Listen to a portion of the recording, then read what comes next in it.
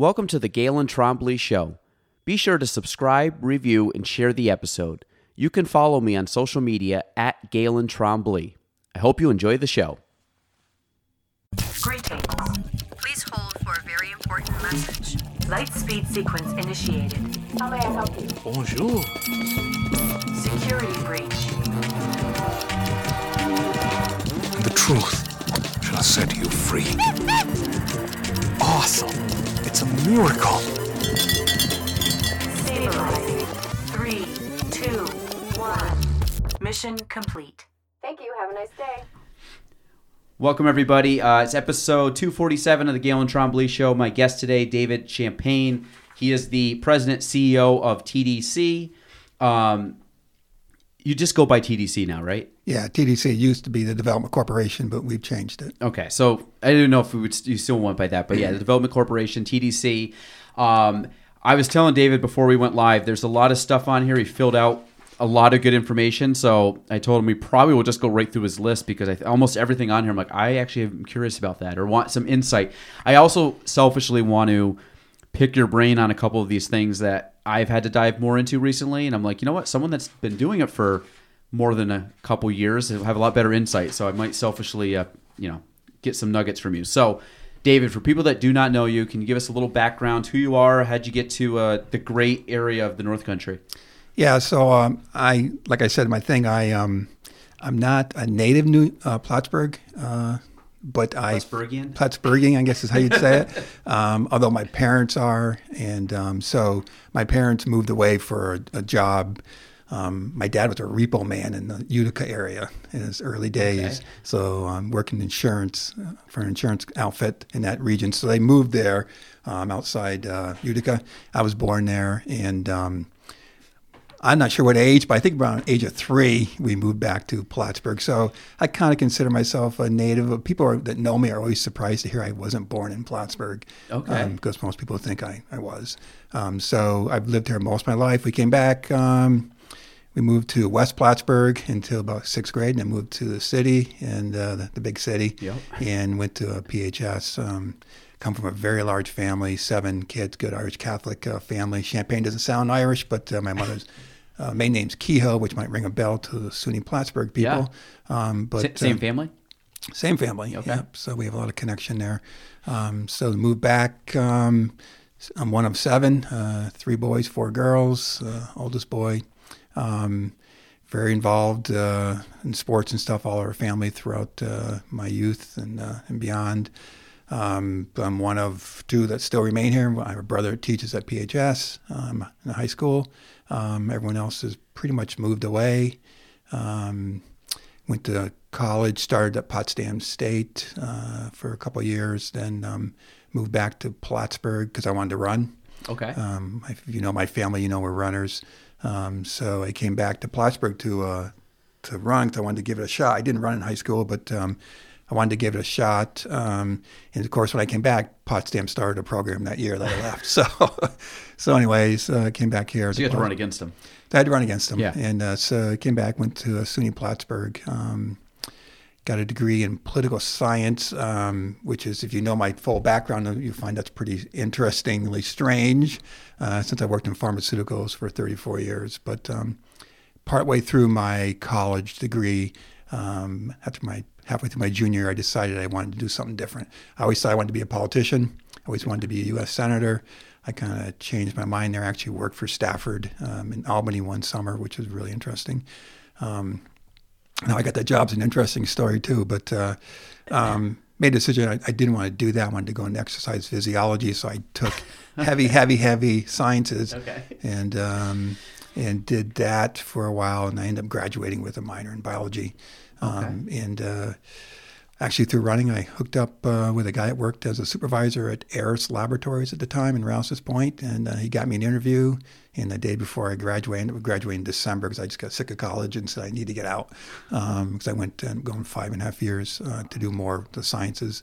So started working at Aris Laboratories on the 20th of January after I graduated. They offered me the job the day before I graduated. So Go ahead. No, that's great. So, so when you went, I always like seeing the backstory of people because I think if you stretch it back and go from like where you started to where you end up, I think a lot of people, in your position, obviously you carry a title like president or CEO in a very important organization locally for us and regionally, and then you kind of go all the way back and kind of like what's your first job, how'd you start, and it sounds like going into college, you're probably like every 18-year-old and didn't really know what you wanted to do. I had no idea. I always admire young adults that come out and you can tell by their junior in high school they know what they want to be. They want to be an engineer. They want to be a doctor. Mm-hmm. They want to be an astronaut. Whatever it might be. That was not me. So when you kind of bounced around, because I think you mentioned 3 different political science, biology, or physiology, or exercise science. Physiology. Yeah. So there was really not a connection on any of those besides biology and the exercise science, just a little bit of science. But like when you go, so like the political science, political science is, it's science in the sense of like, I guess it's the science of politics, but it's not really like, our science we'd learn in science class. Right. So there's really not a huge connection there, or did you find there was a lot of overlap? No, there's no connection whatsoever. Okay, I didn't think so. I just was like, maybe there is. I didn't. For some crazy reason, even when I was majoring in political science, I took science courses as electives because I always kind of had a little bit of an interest in them. Are you still a science guy? Am I a science guy now? Yeah, I'm more of a curious guy. I like to explore different things. And so my science, I'm not, that's not, if you talk to the people who work with me in Associated Pharmaceutical, and it wasn't heavy science. What I've learned in life is find people that have strengths that you don't have and put them around you. Yeah. And so I would do that. So I'm a science guy. I wouldn't say I was definitely a science guy. You knew the people that weren't science people. Yeah. So when I got done college, before I graduated, my wife and I, who was also into running and all that stuff, we were both offered a graduate internship at Ithaca through the coach who was actually coaching at SUNY Plattsburgh at the time, and I was being his assistant. Long story short again, because I blew out my knee running, and so I couldn't run anymore. So he said, "Why don't you coach with me?" So I did. Got to know him real well. A guy named Jim Nichols, great guy, and he tried to. He was from Plattsburgh area? Yeah, I don't know if he was originally from Plattsburgh. I think he came up here just to coach. Jim Nichols. He was at Plattsburgh coaching you? He didn't coach me because I hurt my knee, so I could not run. A guy named Dick Fisher coached me in college. Because I just had a couple of weeks ago, I had on, or maybe a month ago now, Brett Wilmot. Yeah, no, and Brett. He might have said that name. It rings a bell. That's what I was wondering. Yeah, he would know Jim. And it's probably okay. Yeah, Jim's a lot older than Brett, but they traveled the same. He was his coach. Oh, okay. Yeah. So that might make the he connection. probably was his coach. Okay, that's what I think it was. I'm trying to go back to the. Yeah, he probably was his coach. He was a great guy, but he tried to recruit my wife and I to go to Ithaca, set us up with a full ride for exercise physiology masters and help him coach.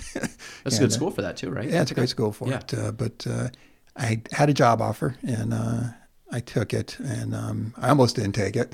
I'm glad I did now. It all turned out pretty well, but I almost didn't take it. Did your wife go down to it? No, neither of us went. Okay. So, yeah. So when you ended up getting, I guess when you started out, and obviously Wyeth. You started, because you basically said right out of college, frontline supervisor, and kind of rose through the ranks there. Yeah. Does that sound about right? Yeah. So I started like most people start in pharmaceuticals, unless you have previous experience. You start either on the floor or as a supervisor. And I started as a line supervisor in packaging. Did that for a couple of years, and what you end up doing is just getting more experience, knowledge, and you branch out and do more and more. Mm-hmm. Eventually, I worked my way up to running the Rouse's Point site, and then Pfizer bought Wyeth, and I made strong connections with the president of the division and his first right-hand person, and they eventually gave me sites as far away as Sydney, Australia, Amboise, France, West California, Florida, Tennessee, so different places, Puerto Rico, all over the world. And the good news is it was a great experience doing that. The bad news is those sites were all slated for closure. So they saw that I was able to handle this closure here very well, and they wanted to use that skill set. Okay. So I wasn't the one that decided they closed, but I was the one that went in and worked with them and oversaw the site through their closure process. So when you got pulled overseas to go do that, how long were you gone typically at a time? Like when you went to, like I said, Australia or Europe? Talking like months, talking weeks, days? Weeks, yeah. It's usually minimum a week to 2 weeks. Okay. Yeah. And were you going and like auditing what they were doing and trying to just kind of give direction as to where it should go? So I was basically what they would call vice president of operations. Is how I waved out.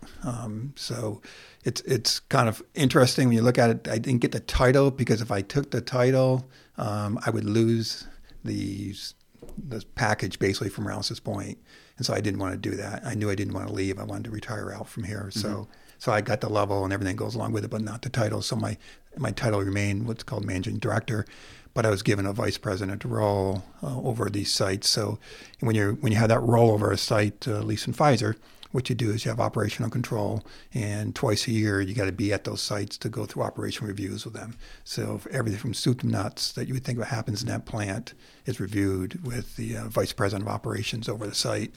And then on an ongoing weekly, monthly basis, I'd have calls with the site leader for going over what's happening and just supervising that portion of it.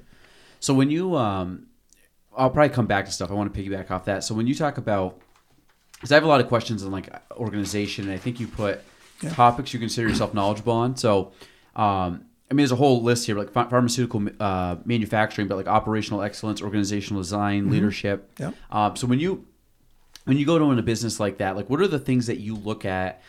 And I was saying before, like this is stuff that I'm really kind of auditing with just even in our small company of like little there's inefficiencies or things that could be more streamlined or things that can potentially alleviate maybe downstream problems that we just kind of, as you get like you'll get a bottleneck down because of 3 steps before that can be simplified. So how do you look at everything, I guess initially, and then as you do a deeper dive in, like how does it start to develop? And this was all the same company, same manufacturing, right? It was Pfizer all the way through. Yeah. So things were pretty much, there was a lot of like similarities between all of them.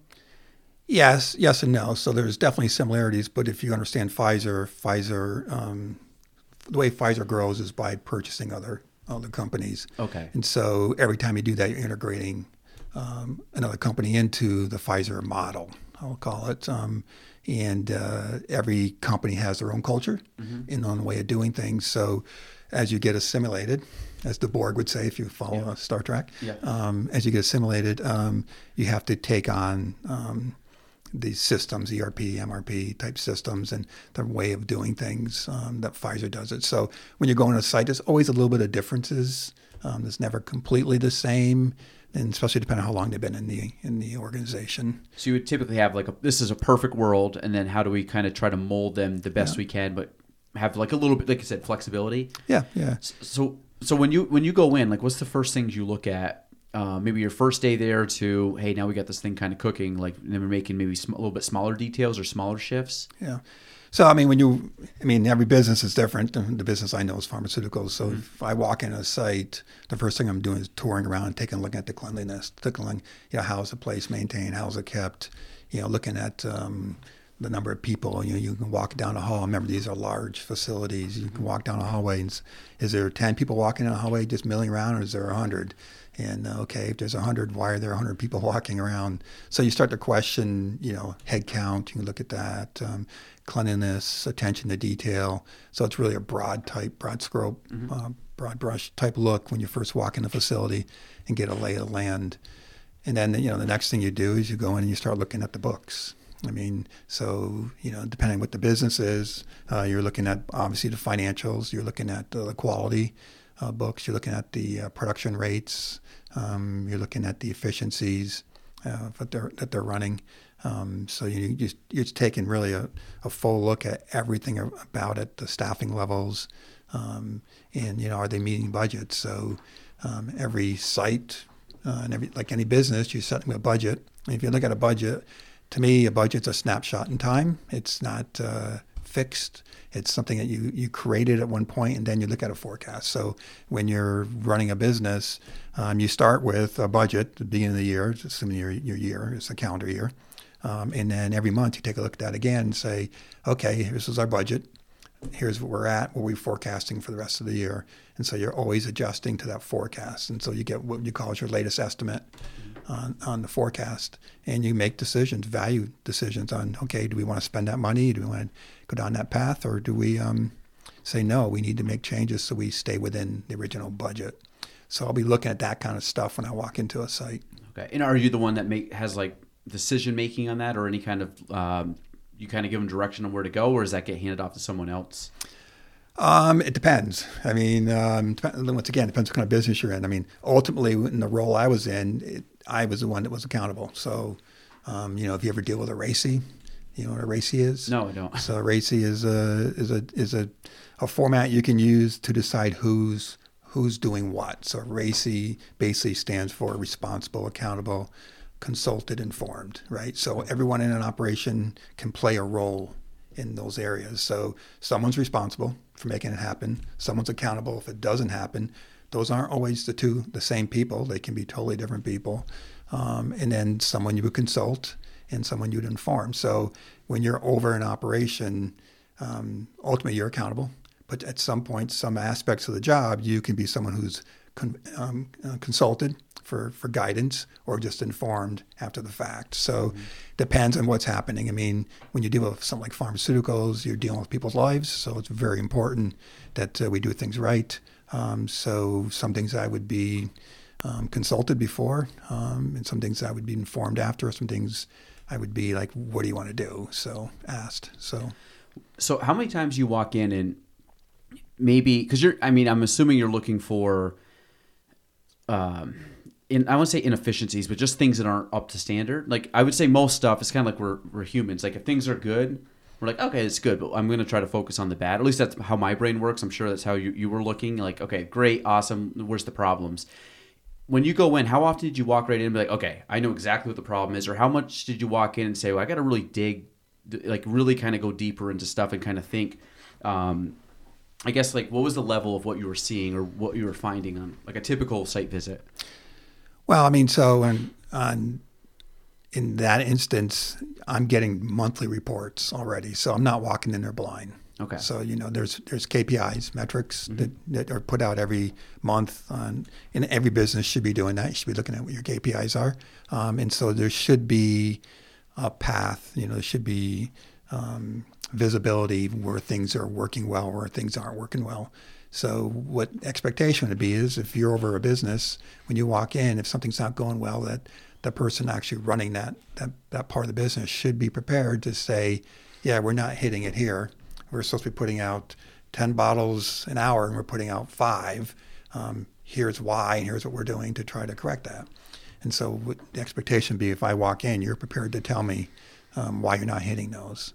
So some things are very much in the forefront. You know it coming in. Some things you discover through conversations. How, and again, maybe at the level that you were at, it was probably not as much, but when you walked in, how much thinking did you have to do versus how much did you just have to tweak what they did? And the reason I say that is one of my pet peeves. I know you got to like deal with it, but sometimes you want someone or a department or a group of people to do stuff, and it's like, well, what should we do? Looking for direction. So then they put the thinking on you, meaning like I got to think through this problem and tell them basically how to do what they're doing. And there's a level of that, and there's also a level where I'm like just think a little bit, like just take a second, like plan it out versus just saying like, what do you want us to do? I've always tried to be one that I try to think through through a problem, and I try to have a solution. So if I'm talking to someone, at least I have the background knowledge, so we're not wasting time. Did you find that most stuff was given to you with very good thought, so then you could have good conversations, or was it like you rolled up and like, oh, you gave me numbers, but you have no like nothing really to back it up, or you haven't like thought through the kind of the presentation to you? That happen often, or were they pretty prepared? No, they're prepared. I mean, we were talking about very smart people. Yeah. You get into these operations, you get to the levels you're at, you know what you're doing. Yeah. And if you're surprised by something, unless it's once in a while is okay, but if it's happening all the time, you're not in that role.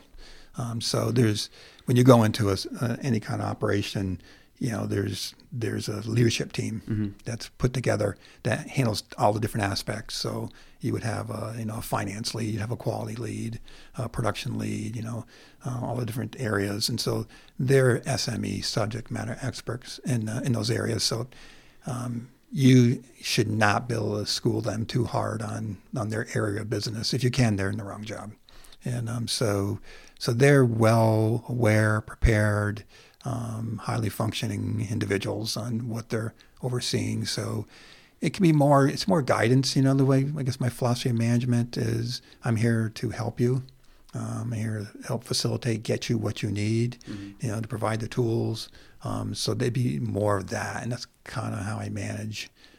Was there anything like compliance-wise where it's like, even though you guys are doing this, we really want you, because from the higher ups, they really want this done, and you're slightly off of that. Did you have any of that, or was it most of it pretty much in line? It's most in line, but you got to remember with pharmaceuticals and the FDA, the bar is always being raised. Yeah. So we're always being challenged to do it better, find new innovative ways, and so a lot of times we'll be bringing to the conversation discussions around, okay, here's something we want to try to improve on. You're doing it okay now, but we want to try to raise the bar. So we'd be trying to innovate what we're doing, and that company is very good at that. So you left, you said, in 2018, right? So did you technically retire, or was that? Yeah. I'm laughing. Yeah. So I did retire. So you're in a retirement gig right now. Yeah, I'm in a retirement gig. I was, to go back to my initial start, when we first started talking, I was on the board at TDC from 2008.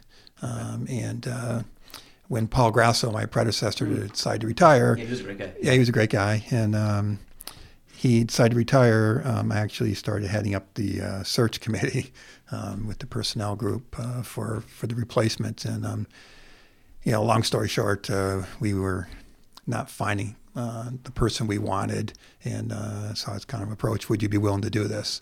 And I originally said no for like 2 months. And I finally said, let me think about it. Maybe I'll throw my hat in the ring. But I intended on retiring. I was on what's called a 90-day warrant period, where you're paid out for 3 months. Okay. The company has to pay you because of jobs going overseas.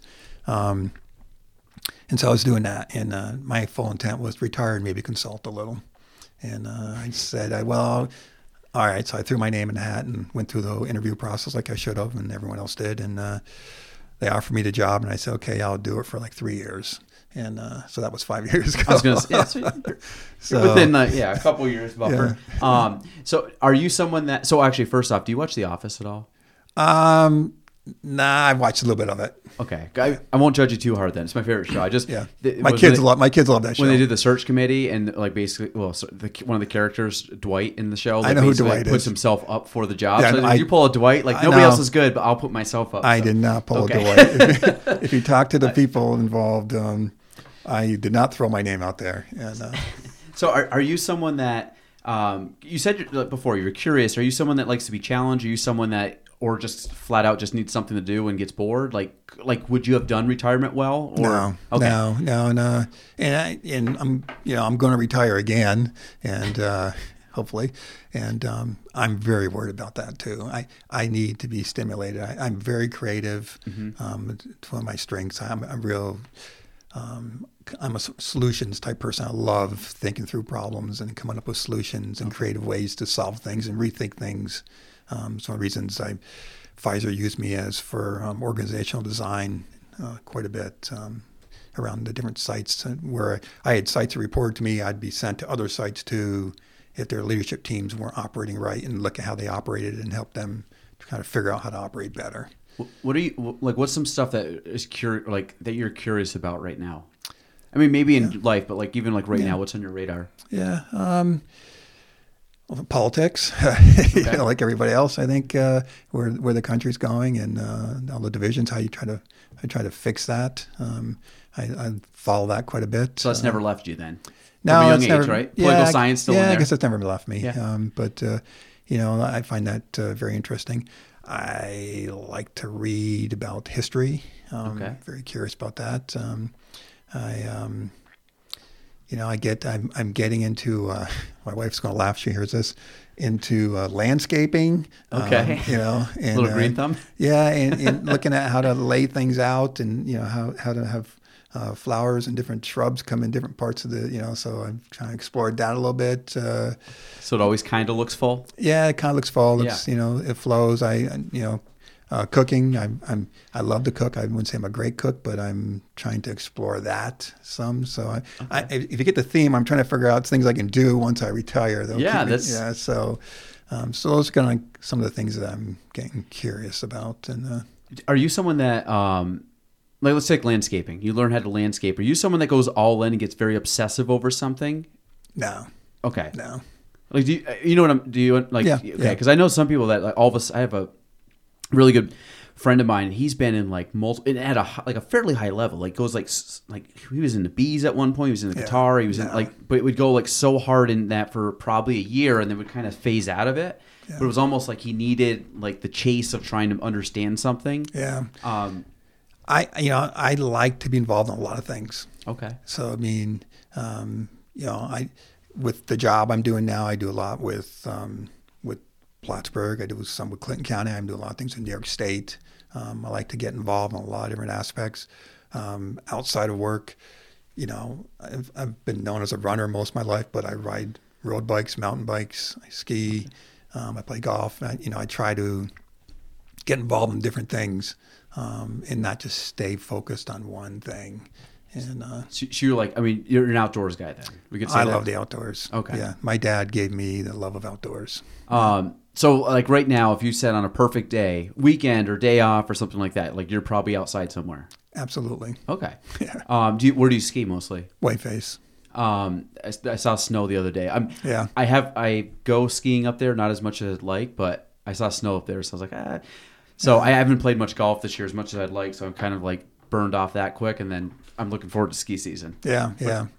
This wasn't a good summer for golf, anyways. No, it was kind of wet. Well, I hurt myself a little bit, and then the water. So I was like, you know what? It's fine. I got a bunch of passes for next year. It'll work out good. Yeah. So now, when you go back to like something like TDC and you get into that, what was the transition like? Because I mean, you were on the board, so you knew. I mean, you kind of knew what you're getting into, but easy transition, difficult.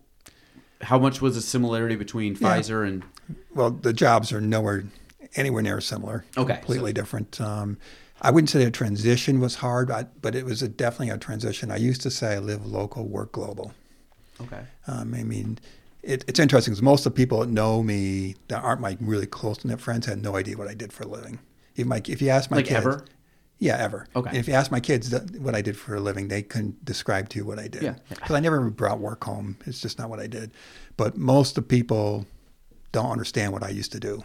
How big of a job it was, the scope I had, what I did. So, so it was very much a global job. I interacted with the governor of New York State several times, Schumer, all these different people, and different countries, around the world, different things. It was a very global job. I was with the CEO of Pfizer many times, that type of stuff. So it was a very big global job. The job I'm in now, I kind of look at it as a regional, at the most, a state level job. Yeah. So it's a whole different group of people and group of problems and opportunities, right? So that was a real pivot for me for being on the road a lot, traveling. I was in Manhattan every other week, Pfizer headquarters. So I was traveling quite a bit, especially in the last 10 years of my career. So now to be basically here all the time in a smaller office there's 7 of us compared to hundreds, thousands. Or thousands, okay. He used to have thousands. So it was a whole different scale. But, I'd worked, I'd been on the board, so I knew the organization well. I knew the mission. Mm-hmm. I knew the staff. I think I slipped into it pretty seamlessly. Was it a difficult adjustment? Not really, but it definitely was an adjustment to do it. Do you prefer did you have a preference for either one, or are they both, you kind of like them for what they are? Yeah, I like them for what they are. I mean, I love my life with Pfizer and Wyeth. It was very exciting. Mm-hmm. I mean, it was always a challenge, always something new going on, meeting interesting people, going around, seeing different cultures, being exposed to the diverse landscapes, and it's just it was a great experience. At the same time, I kind of look at I'm giving back now to the community with the experience I have working with different individuals. One of the things I really like doing is mentoring people and helping young people grow and get different experiences. And so I'm trying to do that with what I'm doing now. How much of like you said, overseas, different cultures, larger scale, how much of that have you translates into what you do now? Like, is it either directly or it's kind of, I mean, obviously you're there's no way you're going to escape those experiences. They've molded you to who you are now, but how much do you tap into stuff or remember like, hey, I remember they did this in Australia, and I think we could do that here, or whatever. Maybe stuff you saw down at like corporate in New York City. Yeah, I use that all the time. Okay. So, when I look at, say, Clinton County, there's especially the town of Plattsburgh, city of Plattsburgh, this region, Peru, Saranac, this tight region here.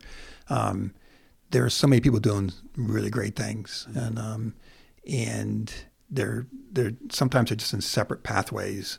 And you don't always see the linkage where they're coming together. And I kind of see it kind of like an organization, like a company where you have, so if you work for a company like Pfizer or Wyeth or any of these big companies, I'm sure, you have global operations meetings where you bring all the different sites together and the different support networks together a couple times a year, and you do best practices and look at and get the SMEs come and speak and try to share information. I kind of see that there's opportunity for that in the North Country, in Clinton County, to bring things together and try to make it so you're actually all working on the same thing and not doing duplication of effort. So I try to use the experience of that to try to help do this. Who's outside of like the TDC or the 7 people in the TDC, like what are the other organizations that you find you work the most with or most hands-on with? Yeah, so I'd say in the last couple of years, obviously the Chamber of Commerce with Gary and his staff, Mike Zerlo in the county I work quite a bit with, Mike Cashman in the town. Mm-hmm. I'm very involved with the North Country Regional Economic Development Council with ESD, probably them more than anybody right now. Those are the groups. With really trying to work hard with Clinton Community College, CV Tech for workforce type stuff in education. So, kind of a broad group between mix of public and sectors.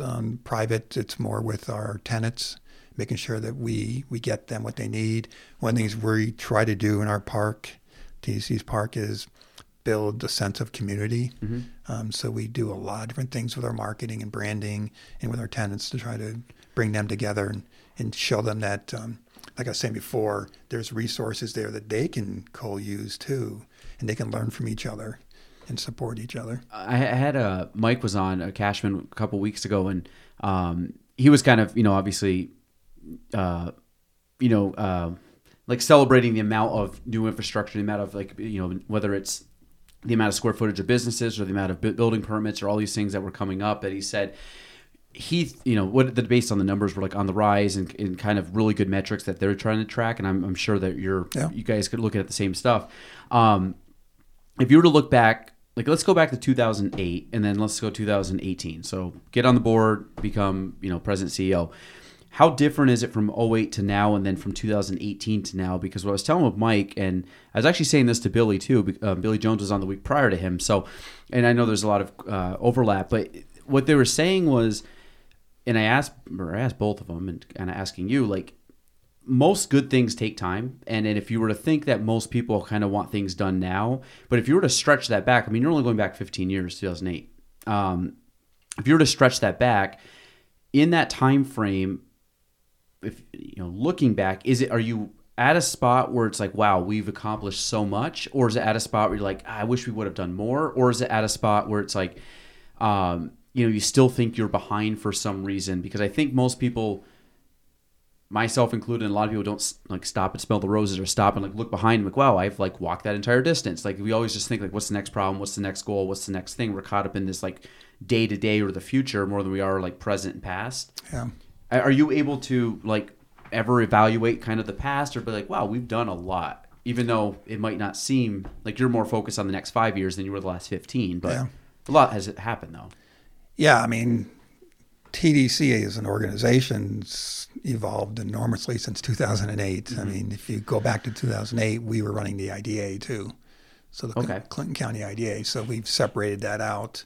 And now the county runs that by himself, but they were contracting to us to run that. So my role would have been the chair of the IDA too. So that's separated out. And that's, in some ways good and bad. It definitely brings different changes. We have put up a lot of new buildings. We have gone to more, so I call it some key manufacturing facilities versus just distribution, pick and pack, and warehousing. Yep. When I came on board into this role, we were probably at, I want to say 70% occupied with mostly pick and pack warehousing. At that time, they just completed the Vaporstone facility on the old airbase, which was a public joint venture. Is that part of your? Yep. Okay. Mm-hmm. So that's a really good. When I think about our facilities and our operation, I kind of look at like a mall. We have anchor businesses, and so Vaporstone is a really good anchor building for us. Has a really good, strong business there, not just warehousing. So since that, to me, was kind of the kickoff of that. Since then, we have created. Now we're putting up a building number 25, where Medisca's going. Is that Tom Miller Road? Yep. Yeah. So Medisca's going in there, and that's going to be basically a pharmaceutical site with laboratories and manufacturing and warehousing and locker rooms and the whole gambit of pharmaceuticals. And so that, to me, it's another anchor store type thing. And we're in the process of talking to another potential business right now, doing something very similar, not pharma, but creating another manufacturing area, which will give us like 3 big anchors. I guess those are separate from, if I went back, everything was transportation. And transportation is a big thing around here for business. But we like to think about not being one-dimensional. Yeah. So. Well, I was going to say, so like where your building is now, so you have like Norrisk, you have Monahan, and you have like, when you start going back along there, are those all considered part of TDC?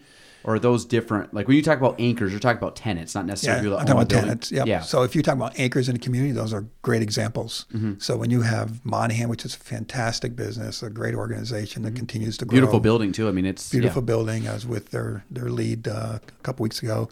So when you look at, if you look at Clinton County as a whole, if you want to talk Clinton County, I mean, we look at Schluter, Monahan, Medisca, Nova, unfortunately, is going out, and then Alstom, Bombardier. We have some really good anchor businesses, which I think from a community, if you go back to 2008 or even back to where the air base is here, we're better off with these size businesses in this community. So if one leaves, and like Nova's leaving now, if you're working at Nova, it's very dramatic to you as an individual, as an employee. But Nova going will not take down this community, right? I mean, there are enough jobs that if employees are exiting from Nova and want to work, there are jobs here, and good jobs. So versus Pfizer has thousands of jobs, and they leaves a huge hole. So I think if you look back to 2008 or even 2018, as a community, we're in better shape than we were then. Well, and I'm just going, I think even since 2018, I'm just, again, I'm going just the road you guys are on, and just kind of looking at what has popped up. I mean, I remember touring Nova Bus in college, which I think was probably around 2010, 2011. So I went for supply chain management. I was kind of the same as you, never used it, but we got to go tour the plant, and I think it was when they first opened, and that was really cool, seeing it. But at the time, that was like a big deal, and there wasn't a whole. I mean, there was Bombardier was around, and a couple of the spots, but it's really grown, and that's what I'm saying. In the last 15 years, the Plattsburgh area is way different than I remember it. Yeah. And that's why I was telling Mike and Billy and that, it's like, what's the next 15 years going to look like? Which is probably going to be, I would say, sped up in the amount of growth, meaning that exponentially. I think just the area is kind of in a good. And I feel like a lot of people would say this too. I think the leadership locally in a bunch of different places, I think, are all and again, I'm not in it with you guys or sitting around talking about it, but I feel like from an outsider perspective, I feel like a lot of people are rowing in the same direction, and I feel like absolutely, yeah, I think there's a lot of cohesiveness as to okay, this is what we want to do, and okay, it's almost like you said, it's like a massive organization. Yeah. Everybody's got you're the head of TDC, but I feel like everybody's on the same page, and at the state level, government level, and then obviously just locally running the businesses and people at the state level, and I think that what we're going to see over the next, what might have taken us 15 years could take us 7 years, or could take, we're going to start seeing a much more drastic build, and that's why I'm always, and of course I look at it more from the. We're the, you guys are lead metrics are kind of we're with the lead and lag metrics. So we're lagging leading homes. Yeah.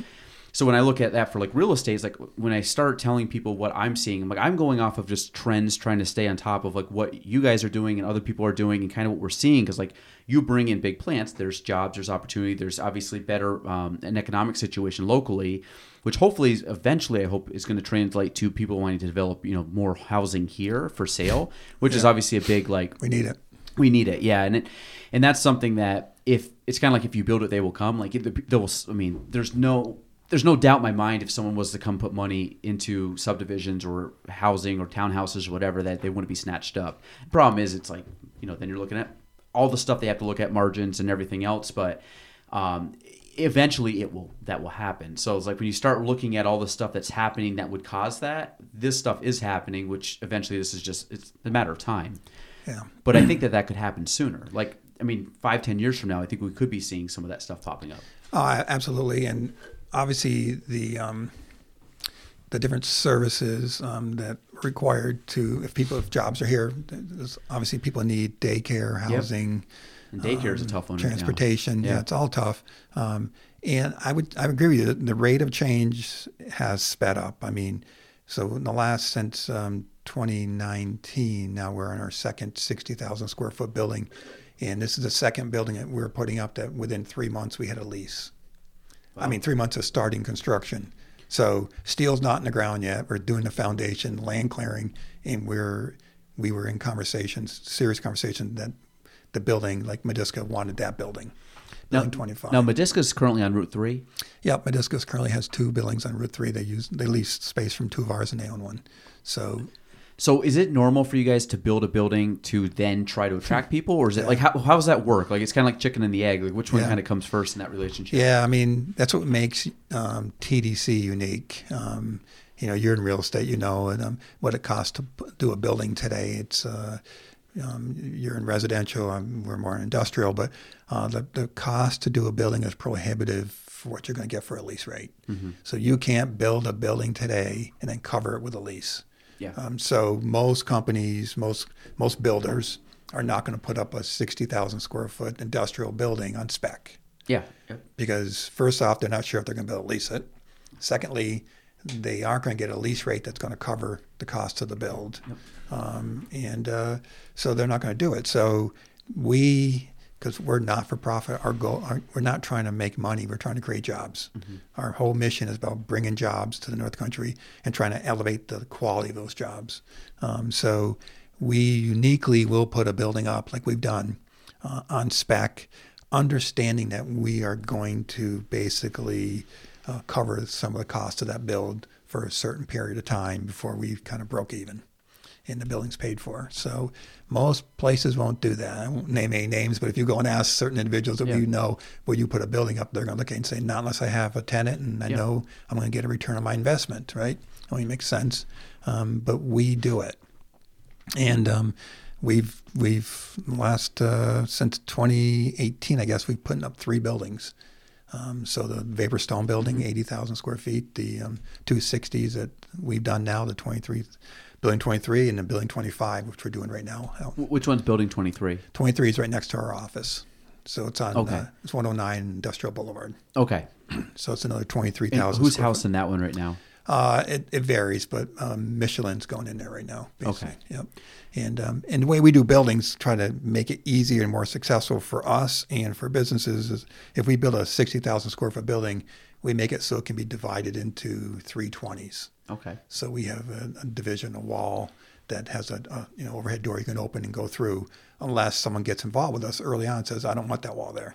Because that was what Mediska did, right? That's what Mediska Yeah. did. So we had the plans all mapped out, and they came in and said, no, we want the building, but we don't want those there.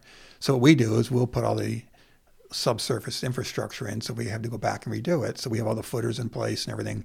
If Mediska left at the end of their lease, we could put the walls back in. Yeah. Okay. That's Yeah. How often is do you have a lot of turnover amongst tenants, or are they pretty much like you have because I feel like most of the tenants, besides obviously like a Nova leaving, but I mean, and they've been there for 15 years, so it's like it's not like these are short term.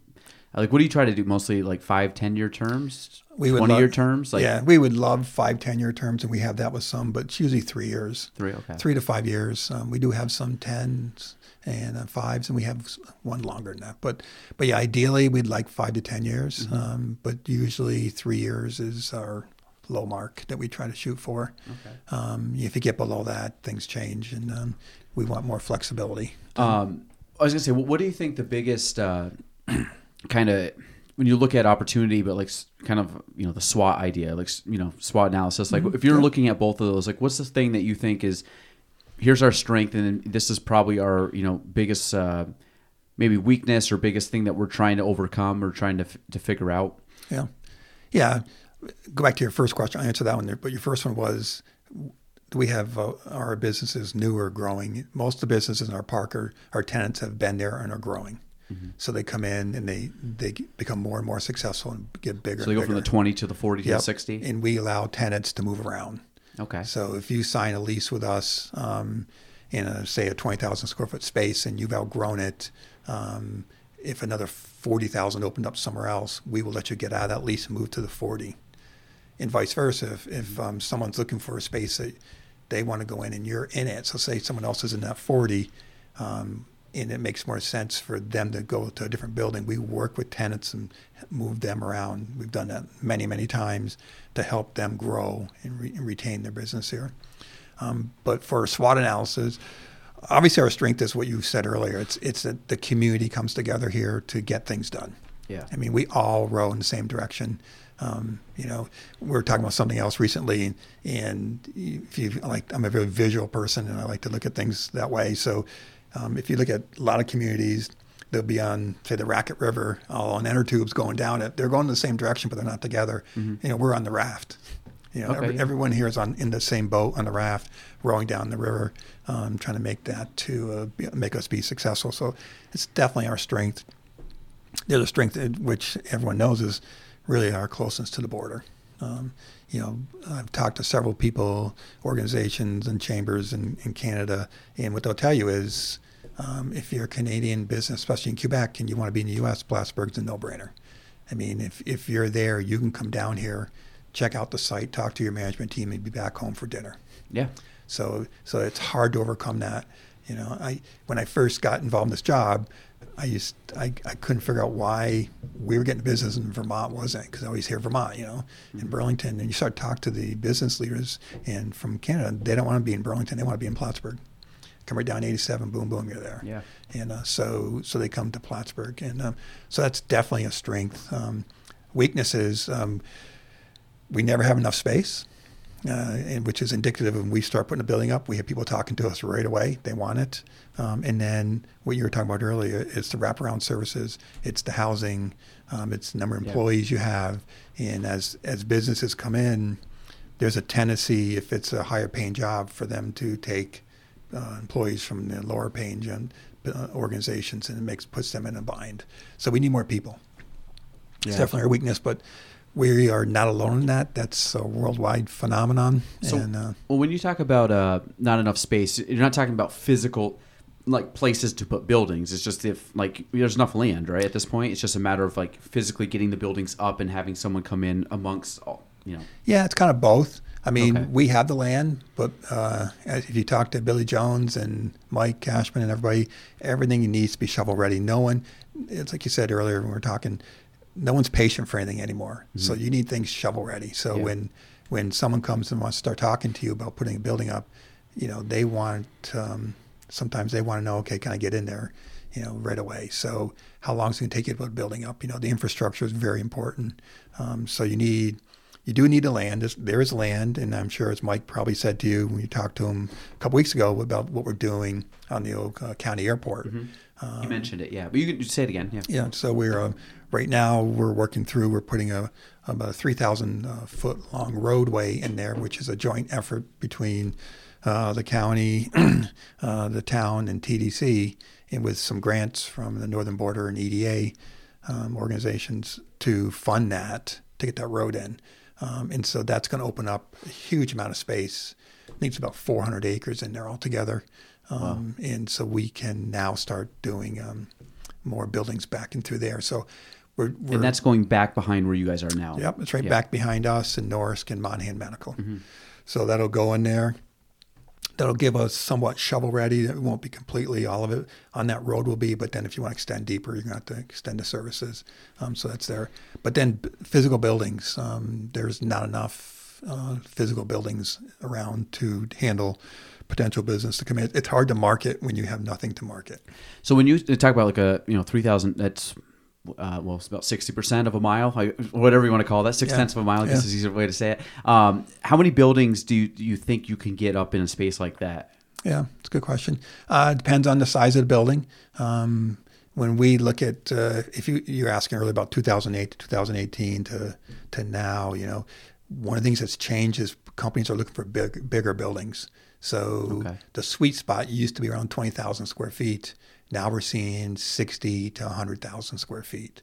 So when you talk about the space along that roadway, if you just took on the roadway, it's about 30 acres of potential land right off that roadway. Now you can make it more by going deeper and deeper on the west side. But you pretty much got about 30 acres of buildable space, maybe 50.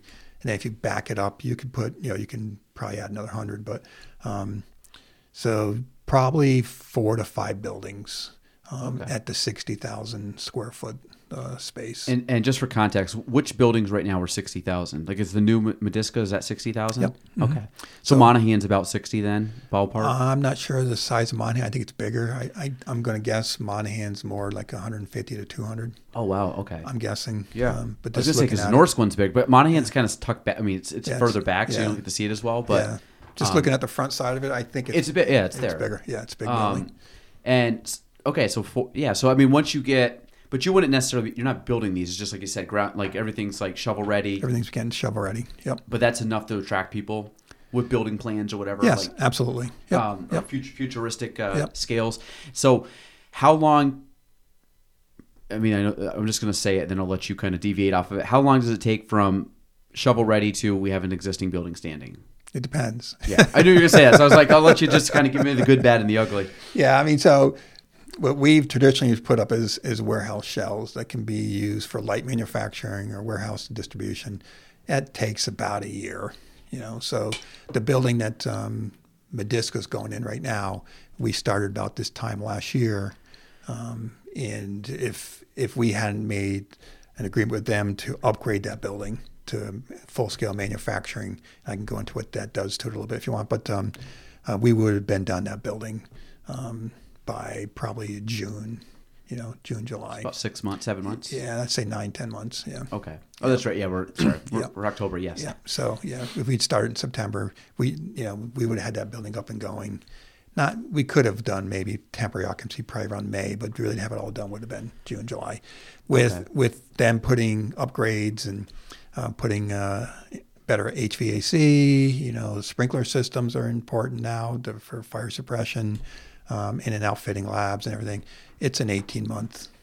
And this is this also with delays in supply chain and a million other things? Yeah, I'd say 18 months for that building is not. We did have delays in that building, but 18 months maybe could have gained a couple months without COVID type supply chain issues.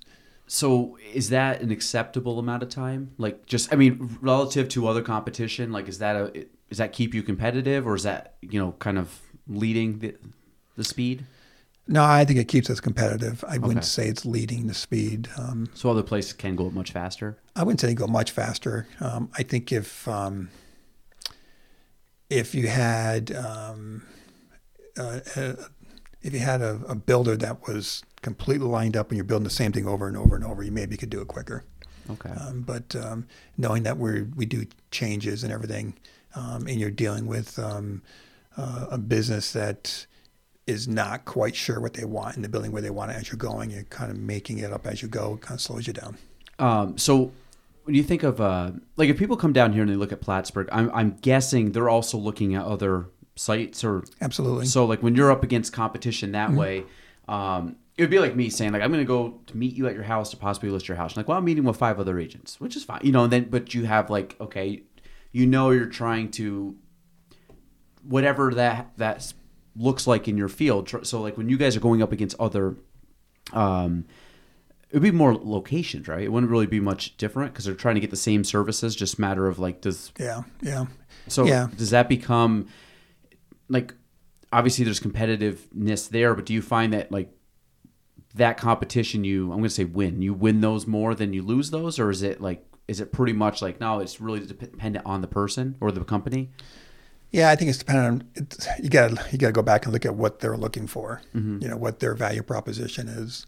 And, if it's like I said before, if it's a company in Quebec coming down, where we lead with location, proximity matters. Yep. So we're so much closer to them. So that will give us a one up. And then, the cost to build, the timing, the wraparound services, the labor, housing, all that stuff, they're going to take that into account, taxes and all that. I mean, I think the area that we compete the most with is Texas. And if you look at companies that make a decision on coming here or not, what I've seen the last 4 or 5 years is the decision is really between us and Texas. And do you think there's a reason for one or the other? Like, is there something like well, Texas has this and we can't really beat that, or vice versa? Taxes, that's what I was guessing, yeah. Yeah. Do you find that the taxes in New York hurt you guys, or is there ways that you can work around it, or like any type of... I don't think it hurts us. There's no manufacturing tax. Okay. So I don't think it hurts us. I think people that come to Plattsburgh understand that and they want to be, it's the location that drives it. Because, the bulk of our companies are from Canada and they want to be there. Or they're companies that want to service New York State, right? So, Bombardier, Nova and stuff. So Plattsburgh is a viable option for them. How many, I would call it what was it, auxiliary company? Like when you bring in the big, you bring in like a Nova Bus and they have all these little small companies that kind of support the bigger, Yeah. The Queen Bee or whatever you want to call it. Like how many of those do you try to draw in or do you see come in? Or like if Nova leaves, is there, 10 other companies that are leaving with it at like a 50-person capacity versus 1,000? Yeah. So the suppliers that come in and work with Nova or Bombardier particularly, that's definitely when a big company comes in, they draw some of these smaller companies because a lot of the companies like to outsource stuff now and not do it in-house. So it's definitely, when they're coming in, it's definitely a win for us as a community that they come in. And then when they leave, it's definitely a risk. I mean, that is a risk with Nova leaving. There are companies in our community that support Nova. And that's it? They just support Nova? Some support Nova and others, some just support Nova. And so those are pretty much...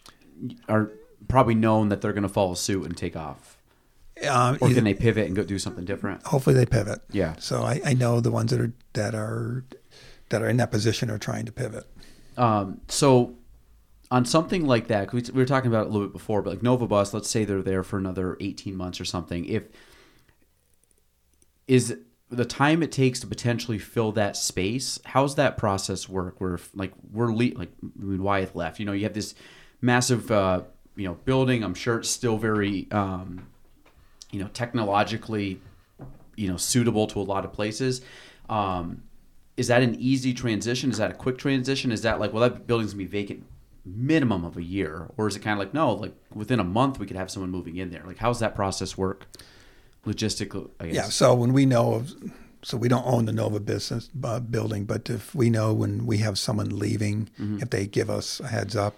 Not re-signing a lease, we will start a soft marketing of that usually 3 to 4 months before that it's going to be available. And then usually when someone leaves a space, we'll go in and see what we need to do to spruce it up, renovate it, whatever needs to be done while they're not there and get it ready. But our expectation is within 6 months it's going to be leased. Okay. Yeah, that I've not seen. Knock on Formica. Yeah. I have not seen a space sit. It's good and bad. We're 100% full, which is good, and it's also bad because we like to market the region. So as companies leave, I guess I have no other choice than see it as an opportunity for someone else to come in. So, like right now, you said we're at 100% capacity. We have nothing else to basically sell or rent out. So now is like you talked about the road, talking about the new buildings. Like, is that like? Because again, I'll use Billy and Mike just because there's a lot of overlap. I asked both of them, like, how do you guys plan? And the same thing for TDC. Like, how do you guys plan at the beginning of the year? What our master plan's going to be? Whether it's for the year to, I mean, I'm sure this is right up your alley. But if you were to plan that out, how good are you at sticking to that plan? And I think I asked Billy, and he's like, "Yep, we do it." And about 3 days later, we crumple it up and throw it out the window because just things are coming so quick. And I'm speaking from, again, on a very small operation. I look at what I want to accomplish in a year, break it down basically by priority or what's going to make the biggest impact early on. And then I really try each day to block off time to work on that before my craziness goes. And I'm trying to get better at, I heard this phrase one time and I kind of go back to it a lot. Like I'm allowing little bad things happen in order to get like really good big things done.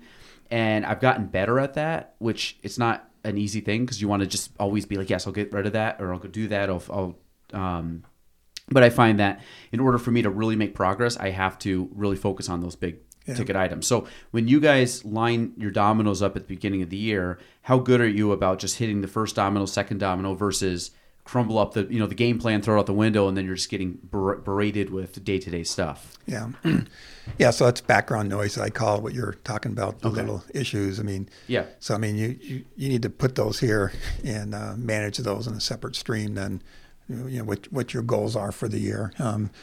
I'd say we're pretty good at lining up what our goals are for the year. We go through and do a capital plan for 10 years and looking at our buildings, what we're going to do around maintaining them, and making sure that we have money aside to not just maintain them, but bring them keep them up to the current day standards. Yep. And elevate them in that fashion.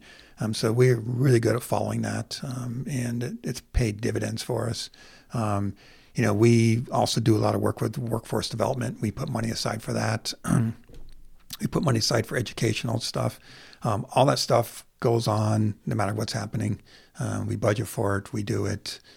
We support different organizations and things that happen throughout the year, and that happens. Now, with that said, we haven't had any big catastrophes that would say, whoa, this is going to knock us off our game. What are we going to do? Mm-hmm. What we do is we game that, though. So, we once a quarter take a look at what's happening with not only our business, but the businesses around us. And, a good example is like SteerX is leaving, right? So, yep.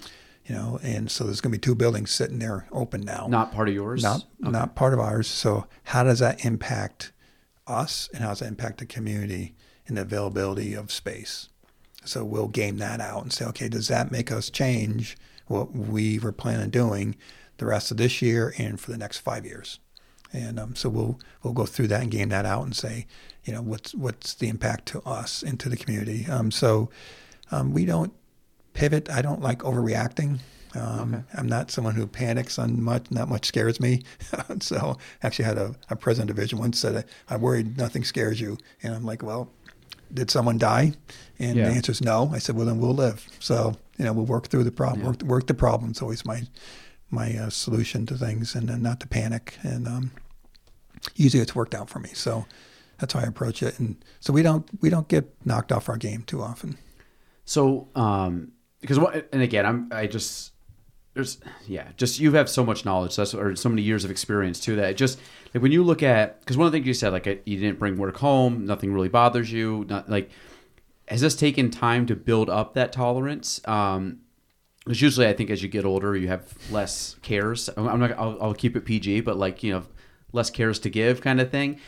And I feel like, it's like I'm trying to develop that kind of muscle a little bit in my own business of like, okay, just, I get hit with a lot of stuff, but just, I got 3 young kids. So it's like, can I get my stuff done, still make make all their games, make all their big functions, and then, but still like make sure we're moving forward and taking care of business, but also not being overwhelmed and being stressed to no end. Like, how do you deal with all that, and how do you deal with potentially, I guess, your date? Let's start there. I have follow-ups on that. But how do you keep your wits about you when everything's just like happening? Because you're not just someone that's going in, punching the clock and leaving. Like, you're making big decisions, you're involved, you're at higher level. I'm assuming a lot of cognitive, like, I wouldn't say stress, but cognitive, like working your brain quite a bit each and every day or week. Like, how do you kind of manage all that? Yeah. First off, I love it. Okay. So that's, if you knew me well, I love the game. Yeah. So, as they would say, right? Yeah, so that never has stressed me out in my life. It's not something I grew into. I've never, maybe in my 20s, I wasn't that way. I don't know. But I love the game. And I've never thought of myself as being the smartest person in the room. So I don't try to solve everything myself. I tried, like I said before, surround myself with really good people, especially with complementing strengths that I know they have experiences I don't have and knowledge. And I listen to them. And and when their advice is good, I follow it. I don't panic. Also, how do I, when I say don't take my work home, I used to work. So my previous job, when I had sites, I'd be up at 4 a.m. with Australia, and then I'd go do my day job, I'd call it, in Rouse's Point, and then I'd be on the phone until 10 o'clock. Sorry, I'd be up at 4 a.m. with Europe, and then I'd go do my day job in the afternoon, in the day, in Rouse's Point. Then I'd be with Australia until about 10, 11 o'clock at night doing meetings. So I worked all the time. And I did not mind that. I actually enjoyed it. And I love solving problems with solutions and stuff. And I'm just not someone who goes back. So, it's when you look at something's going wrong, I don't like people to sit there and start saying, how did you miss that? What'd you do that? It's like, we can deal with that later. Let's focus on finding a solution to the problem. Yeah. And then we'll do a postmortem later. I don't to me, that's noise.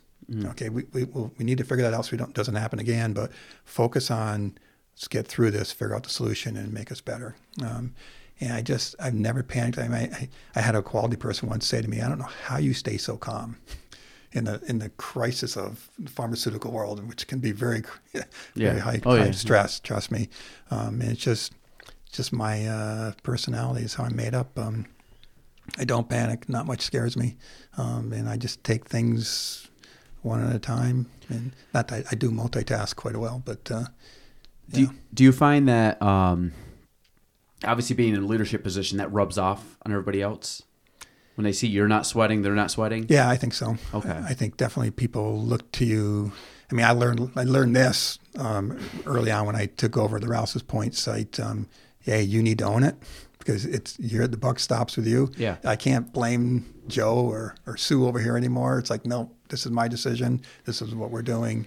I know you're not all going to like it. Some will, some won't, but I'm okay with that, right? I mean, at some point in life, you realize not everybody needs to be your friend, right? Yeah. I mean, early on in life, I think you want everyone to be your friend and stuff.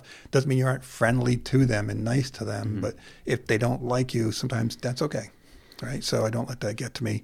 And I think most people like me, but I know there's some people that probably don't. Yeah. And I'm okay with that. Yeah. That's my opinion, their problem, not mine.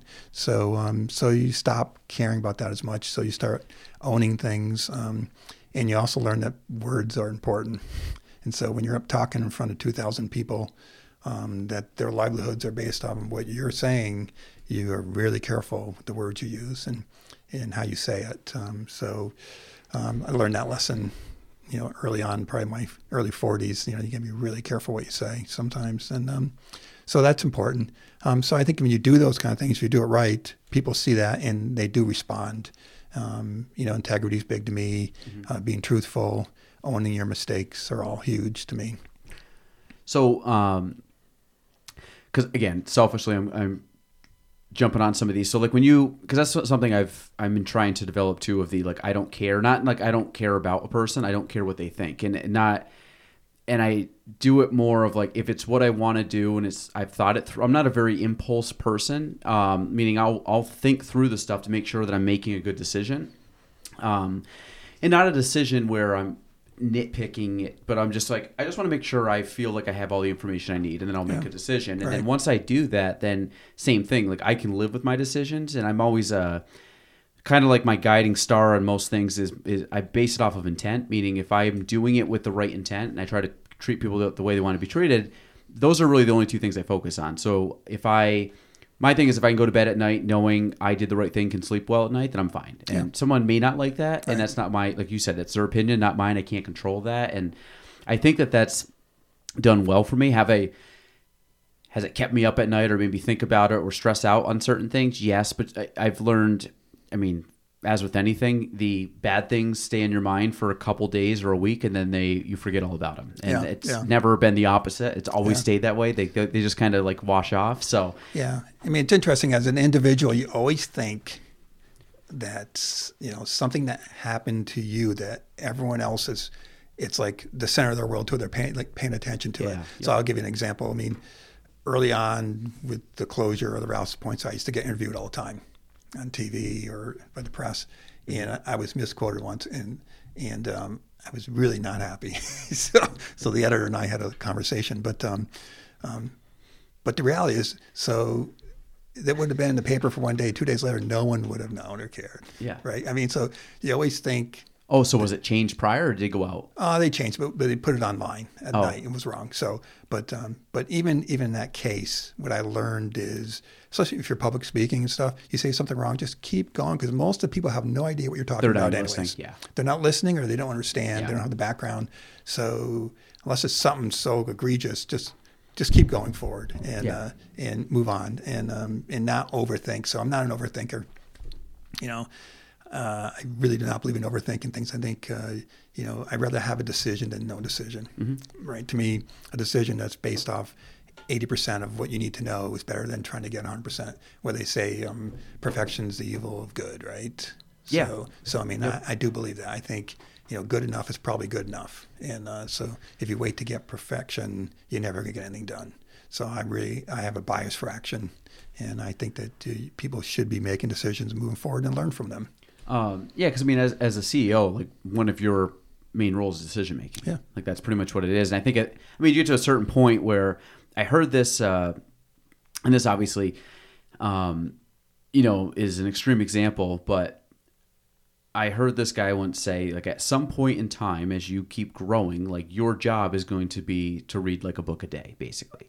Where like you don't have to do a lot of the work because your decision making has to be so good. And I think he was quoting Warren Buffett on this, and they talk about Warren Buffett reads hours and hours a day because he's just reading reports and stuff. But then he'll make one move a year tops. But he spent all this time just with such a selective thing. But like that one move made billions of dollars. Yeah. But it's like such a so like I feel like at a certain point, like right now, you're not on the line doing a bunch of things. No. Like you're at the point where you're like, okay, David, we need you to make one or two big decisions this year that kind of like set the tone. And then you make those, but you have a lot of input on them. But right, am I right in thinking that? Absolutely right. I mean, you're more strategic. Yeah, there's more strategy involved in what. The higher up you go, I don't want to say you don't work as hard. It's different. Yeah, like you said, it's more of a mental. It's more strategy. It's more thinking out, looking at the big picture, looking forward. Mm-hmm. Some looking back, and trying to think what's the direction you want to take. Are we doing the right things? And definitely, and I read a lot, so I love reading. Yeah. I constantly read. I'm reading all the time, and so it's definitely a different role. How I tell you how I was successful in my early years was I outworked people. Yeah. Like I said, I to this day, I'm never the smartest person in the room. I know I'm not. Mm-hmm. I mean, if you looked at I don't know where I sat, but if you looked at where I sat in my high school class, I guarantee you I was not in the top 20. And there's like 260 kids in my class, I think. Was I in the top 100? I don't know, maybe. But all those kids that were smarter than me, I have outworked them. And that was always my approach, out-prepare, outwork. I still do it to this day. If I know I'm going into a difficult conversation, I look at every angle. What could I be hit with? And how can I be better prepared than the person that's going to come at me? And like you said, and this is, I think if someone asked me like a hobby, and I think you kind of pointed on for you, like I love learning and I love researching and and it's not like it could be random stuff. I go down like a rabbit hole online and start like Wikipedia. Next thing I know, I'm like layers deep and I'm learning about something that I'm like, what, how did, like, I got to go back to see what I was even looking at to get to this level. But there's a lot of stuff just business wise, like you said, it's like, what's the next natural progression, or what's the next thing that I have to learn to like break through? And most of the stuff, if I was like, okay, I hit a certain level in my business, I'm like, I could ride this wave for 30 more years, be very, whatever, I like be fine. Yeah. And I'm like, you know what? I get bored. And my thing is like, I want to stress I want a stressor on me, meaning I want to challenge myself to. Well, your brain's better. a muscle. So, Yeah. I mean, you need to exercise it. Yeah. So I feel like every day when you say like reading, like same thing, it could be reading this, it could be reading a blog, could be reading, physical books. It could be rereading books. I listen to a lot of podcasts. I'm trying to, I was reading more last year book-wise. Like I tried to have a certain amount of numbers of books. And then I found, which is fine, I hit my goal. I wanted to read 60 books, and I read like 63 or 64 books. And this was between listening, audiobooks, and reading. And then I got to this year, and I was like, you know what? I'm going to try to hit that number again. And I've probably have read 20 books this year. But I'll tell you, I've reread books. I've read half of books and not finished them. Just because I wasn't getting anything out of it. So I'm like, why get to the end just to say you got to the end? I could show you on here too. I've stopped several books. It's like, yeah, it's not worth my time. Well, and I heard a good quote once about like, what was it? Take 100 minus your age. There's a guy, it's an author I follow quite a bit. He said, take 100 minus your age. And so for me, I'm 33 now. So it said basically by page 77, if it's not grabbing you, just put it down. Yeah. And then obviously, however old you are, David, you would work that way. A little bit older than that. So let's say you hit page 60. We'll put it at 60 for you. But let's say you hit page 60, like whatever that is, then it's like, because at the end of the day, it's like as you get older, you kind of know what's going to resonate better, and you kind of already filtered through a lot of whatever the input is. So now I'm really trying to go more like niche in certain categories and go deeper there than trying to go super broad, because I'm like, I kind of did that, and now I know these things are popping out now. So let me just focus on those versus trying to constantly read for volume. I want to now read more for understanding, or read more for competency in some stuff. And then once I get that, that's probably going to open up another door. I'm like, okay, now I'm going to go down that path and learn it versus. Yeah. So how do you approach that? Well, you're learning the value of time. Yeah. So, I mean, as you get, I didn't, who the gentleman was that came up with that calculation, but basically what he's saying is, as older you get, the more you understand the value of your time. Yeah. And I'm not going to waste it on things that don't grab my attention, right? So if I'm starting to do something, I started a book yesterday and stopped 10 pages in. And if you do the math, that's not how old I am. Okay. But I stopped 10 pages. I was going to say, you've aged very well then. Yeah, right. And I just realized I put it aside. Maybe I'll go back to it someday, but it's not grabbing me. I don't want to read it. So I'll find something else. And yeah, I mean, you look for things that interest you, and that I like to look for things that are different, that give me different exposures and come from a different direction in how I think sometimes, to get a broad perspective. And then it just helps. I think it's so easy to be insular in your life, especially when you live in a small community like this, and not get out of your space. I mean, I think if you talk to the average person in Clinton County, how many times did they get out of Clinton County, other than maybe flying to Florida for a week on the beach? Break. Yeah. I mean, how much are they really getting out in the world? It's probably a really small percentage. So one way to do that is read, right? So if you can't get out, have the time or the money, the resources, or you're just afraid to travel, you can read, right? And that can bring you to different places. So reading to me is really important to do that. It's one way to experience things that you might not be able to. And when you talk about like reading, when you say like history, like what kind of books do you gravitate towards? Like these historical autobiography books, or maybe biography, I should say. Yeah, I like reading about Lincoln and different. I really try to tie things to leadership roles.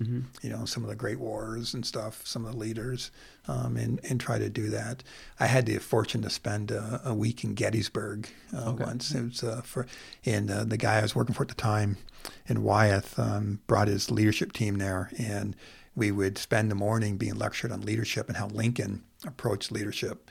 And then in the afternoon, we'd walk all the hallowed grounds and walk the battlefields and get a total explanation of what happened where. So it was really pretty interesting. It really grabbed my attention on well, I think I want to learn about some of these leaders, some of these people that went through these really difficult situations in their life and found a way to lead men and women through it. So how, like, what was, like, if you could kind of say in like a nutshell of Lincoln's leadership, how was his? Oh, Lincoln, if you ever had heard the term keep your friends close, but your enemies closer, I really believed that. So Lincoln tried to bring people from the different political factions together on his leadership group.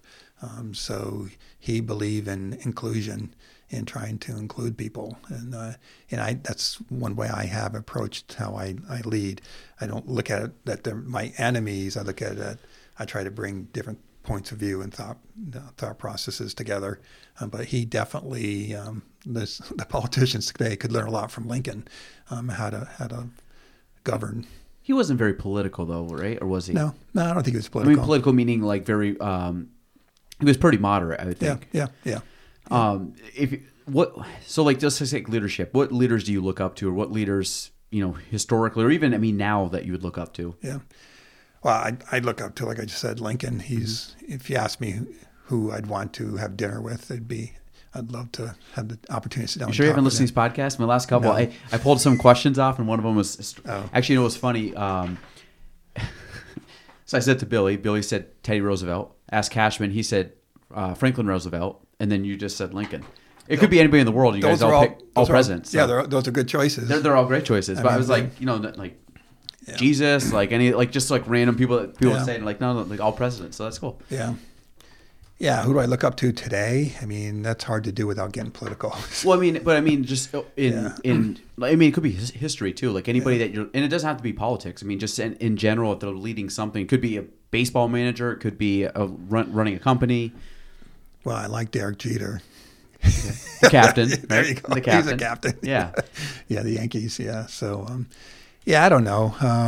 There's no one I can really pull out of my head that I'm going to say I would follow, through with today. I mean, everyone has different aspects, I think, of what they do that I like. I mean, there's no one person that's perfect, right? I mean, different people bring different things to the table, strengths and weaknesses, and so there's certain things I like about different people and what they do, and without getting unfortunately most of the things now are politics, and I really not get into politics. No, that's fine. Like I always look at, like, you hear like a Phil Jackson in sports, how he led a bunch of championships, and then you go to even back like John Wooden, like obviously the classic leadership, and those are in the sport arena, and then you can go in political arena, and I think nowadays, which is, and again, I want to ask you this political science. You take let's take Biden, Trump, you got the last handful of presidents that have been very polarizing, or I say maybe aren't or are, but it's portrayed that way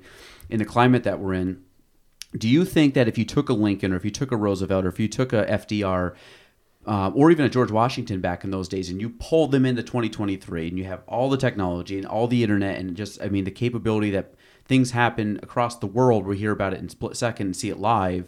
Back then they were sailing across boats to hand deliver letters. Yeah. Do you think that the character of these people would be the same, different? Because at the end of the day, we're all, our DNA is the same. Like, there's not a whole lot of difference in 300 years.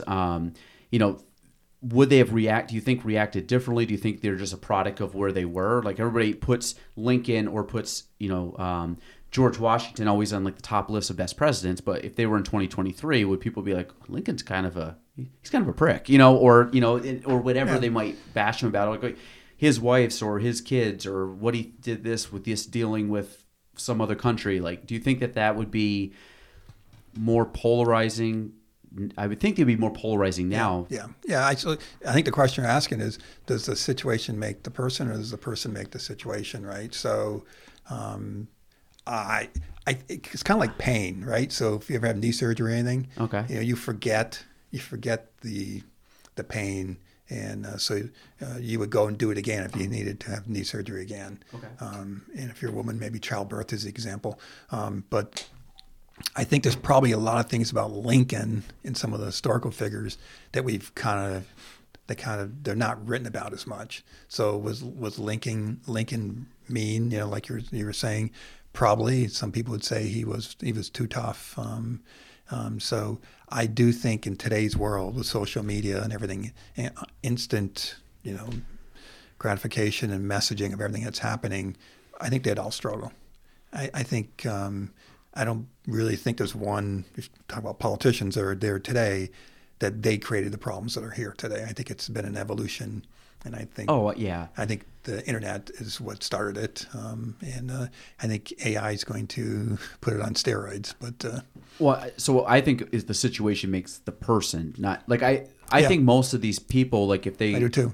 Yeah, like I think you're just thrown into. And again, I would say I feel like I'm a pretty good person. I guarantee if I was in the president role, I would have a lot of people that hate me, and I'd have a lot of people that love me, and I'd have a lot of bad, like not true stories said about me, and then things that are that are true that aren't publicized that are good or bad.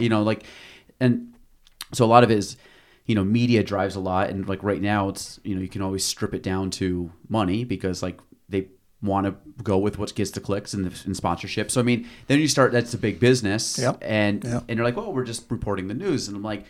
I would say if most people took a poll, a very high percentage would say, like, I don't think it's really just the new, like, there's always an ulterior motive. So I do think it's hard to compare. And then you also think, like, over time, especially if you go, like, they're a little bit more modern, but if you go 500 years ago and you're trying to say, is that King of England good or bad? Or is that person back in the Roman Empire good or bad? We're only getting what was... outlived by like transcriptions and things that were passed. Like who knows? Like maybe all the slandering stuff was burnt at some point because someone's like, I don't want them to know about that Pope. So here's all the good stuff about him. Yeah, or vice versa. That's what I was trying to say before. We don't have the visibility to all the little things that went around that person because they didn't have social media, right? Everything wasn't online. There weren't people watching them, 23 out of 24 hours a day. So I think it's a total different reality. So those people I don't think are perfect. And I think if you read about some of the books that are written about some of them, they tell you, I mean, they are not perfect individuals. This is something I actually got from reading because I think reading like can slow your mind down, allow you to relax. And I get thoughts as I read and sometimes they just turn into weird stuff, but I think I've challenged my brain more where I start to have these moments where not that they're good or bad, but they're just thoughts that I never would have had a handful of years ago. And it's kind of funny, but even just thinking about, let's say George Washington, or let's say, a Roman emperor, 1,500 years ago. And you start like, did they look much different? Not really. Like human-wise, they look about the same. They had to eat. They had to, they had the shower. They laughed at jokes. They think of everything that we do. And it's always funny, like you put Ben Franklin or Leonardo da Vinci or Marcus Aurelius, or you put all like these people on a pedestal because they're from history. And you're like, they stubbed their toe. And I know this sounds funny, but like they did all these things that we do. Like they forgot to grab something back in that day. Like, I forgot not the keys, but I forgot to grab like the loaf of bread to bring to the party. Like crap. And like, now I got to run out and do that. And then like my kid's crying and like, they all experienced all this stuff, but then like we only hear about these certain roles. But then when you like, well, they were a human. They lived 70 years. They had all these experiences. They had friends. They got sick. They had death. They had their first heartbreak. They had all these things that we experience as humans, but we always like, because we're living it, we seem like, oh, we have all these things, but they were perfect. I'm like, well, no, they're not. Like they picked their nose. They did like all these things that, and sometimes I put it in perspective of, and I do it a lot with anytime I ever felt, and I don't do it as much anymore. I still do it a little bit, but not as much. When I first got in like the professional world, I was intimidated by older people because I was like, wow, I'm like 20 and therefore I don't know as much as they know. And then you realize that I might know more than someone that's older than me, but I might know less than someone that's younger than me. And then I also know that I don't have to be intimidated by someone that's 20 years older than me because at the end of the day, they're now kind of a peer of mine and I can learn from them, but I don't have to be intimidated as they're like this walk on water person. And having done so many podcasts and talking to a lot of people, then you realize like most people are just fun people and they want to have fun and they want to talk about other stuff. And that's something that I've been trying to level the playing field. Or when you're like, I can't do that. I'm like, yeah, but that person did. And that person like had a bad day like I did, or that person like listens to the same music I like whatever. They played soccer. Like, and I know it's like simple, but in my mind it brings everybody back down to human. Like, and that it's my way of not being intimidated by stuff, or even if I'm in a situation where, you know, if it's work or if it's something outside, or, you know, I look at it as like, okay, we're just people and we're having a conversation, and then like, how's the best way to go about it? But I don't feel, maybe it's a weird way of looking at it, but I try to humanize everybody. It's the right way to look at it. I mean, when you first start public speaking, I was at a meeting a couple weeks ago, and this lady was speaking, and she said when we got to the microphone, I'm not a good public speaker, but I'm very intelligent, so please bear with me. Yeah. And she was not a good public speaker, and part of it was she got herself so wrapped up she wasn't breathing. So one of the things you learn when you first public speak is breathe, right? Yeah. Don't. It's kind of like sports. Yeah. So I love skiing. When I first start skiing in December, I have to remind myself breathe, because don't think, like, just breathe, because you stop breathing because you're and so public speaking is the same thing. So I was watching this woman basically hyperventilating trying to speak, and it's like something I learned a long time ago is make sure you breathe. Yeah. Right. And then the next thing is you're just talking to people. And if you're up talking to people and you just pretend that you're friends, just look at like, I'm just talking to Galen. He's one of my friends, it's no big deal. And so you got to relax yourself and understand that everybody's the same. And you're usually talking about something right. So that's another key is people always say, what do you do for public speaking? How do you prepare? First off, you need to know what you're talking about. Yeah. And so if you know what you're talking about, then you can learn to relax. And do something that usually when I would speak in front of literally be thousands of people sometime, you need to get yourself opened up at first, right? So I'd always start with a joke or some light story about something real quick just to get centered. Yeah. And then you go into the conversation. And I could go on different strategies I have, but depending on what you're doing. But yeah, definitely know what you're talking about. If you don't know what you're talking about, you're in trouble. Yes, and I find that most people are only nervous when they don't know what they're talking about, or they don't think they know what they're talking about. Right. And I, like my wife the other day had to do a presentation at Plattsburgh State, and she had speaking in front of like 200 people, and she was nervous about it. And I remember telling, I had kind of told her, and then I texted her before. I said, just remember, you know more about this than they do, and you're prepared, like you're fine, like you know what you're talking about. Just like tell people, like don't. And I think that's what most people get wrapped up, like, they're going to like think I'm a fraud. I'm like, no, like, or imposter syndrome. Like, I trust you, more than, like, you talk to me about it and I'm asking you questions, and I'm like, you're talking to a bunch of kids that are in college that are probably half asleep still. I'm like, they're fine. Like, they're not going to be judging you on it. But so then the question on, when you talk about time, like valuing time, because this is also something I've tried to get better at, of like, when you said like the worth of your time, putting the book down, but like what things have changed, from early in your career to now. Like, what do you put your focus? How do you filter out what is not really important? How do you know what to prioritize or what to really put your energy into? Because I think at this point too, you've learned how to, conserve energy a little bit. Like, right? Yeah. I'm thinking like decisions and just kind of decision fatigue and things like that. Like, how do you pick what you focus on? How do you pick on what you punt? Yeah. I mean, you got to look at what your mission is, what you're trying to achieve, right? Mm-hmm. And if something is, I call it noise, background noise, mm-hmm. is not going to get you to where you need to be. Like I said, I put it in a separate bucket. I put it over here. It doesn't mean I usually carry a small little notebook with me, and I'll jot something down. If something comes up that I think is going to pull me off mission, I'll write it down real quick. One of the strategies I've used is, and I used to do this in big operation meetings, and people would think you're not paying attention. I'd always have a laptop with me, and I'd be in a room with 20 people from a site, going through their operation. And I'd have a finance person that traveled with me, and sometimes a quality person.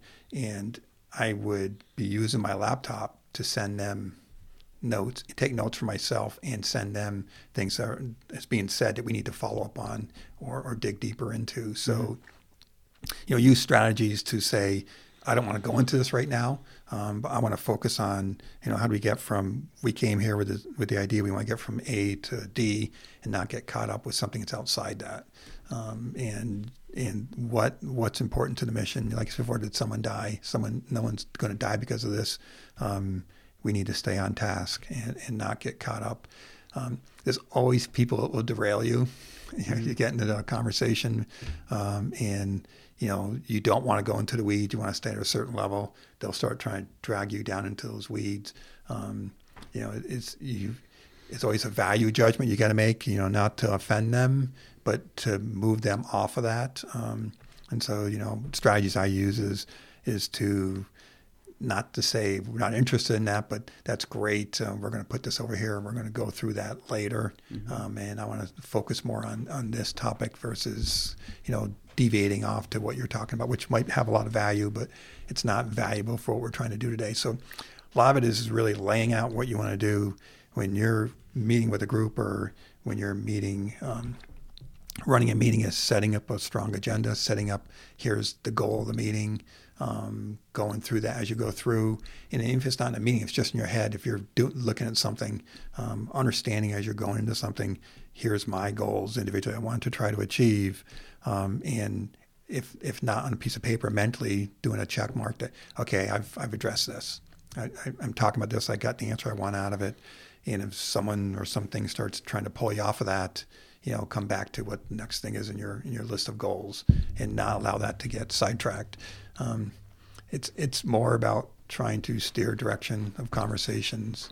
Like I said, time can get short, right? Yeah. So you don't want to get bogged down on things that are really not important.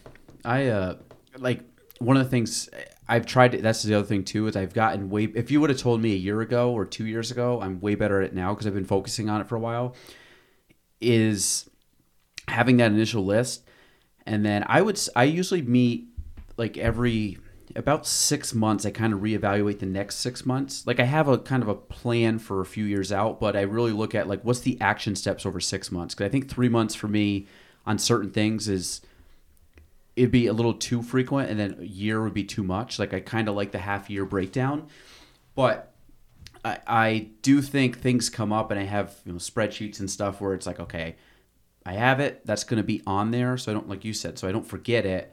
But I really, and I will actually bring that in the 6 months as okay, now I'm going to bring what I'm working on, what I want to work on, and maybe some new stuff. And if any of that, based on what I've done, could have taken the place, or could this thing I thought was important actually get punted, which every 6 months there's a big pillar. I'm you know what, that's not going to be a thing now. And I feel like that's kept me on track. I think and like I said, I'm not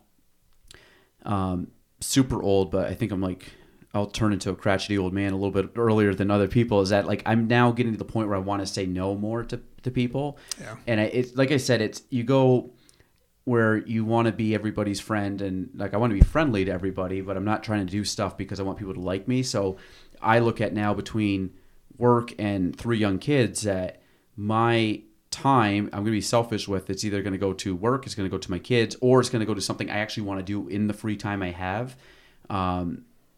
Where, when someone asks hey, I have this event coming up, or this party, or this thing, are you going to go to it? And usually the default answer for most people is yeah, well, let me check and I'll get back to you. And they know they're not going to do it.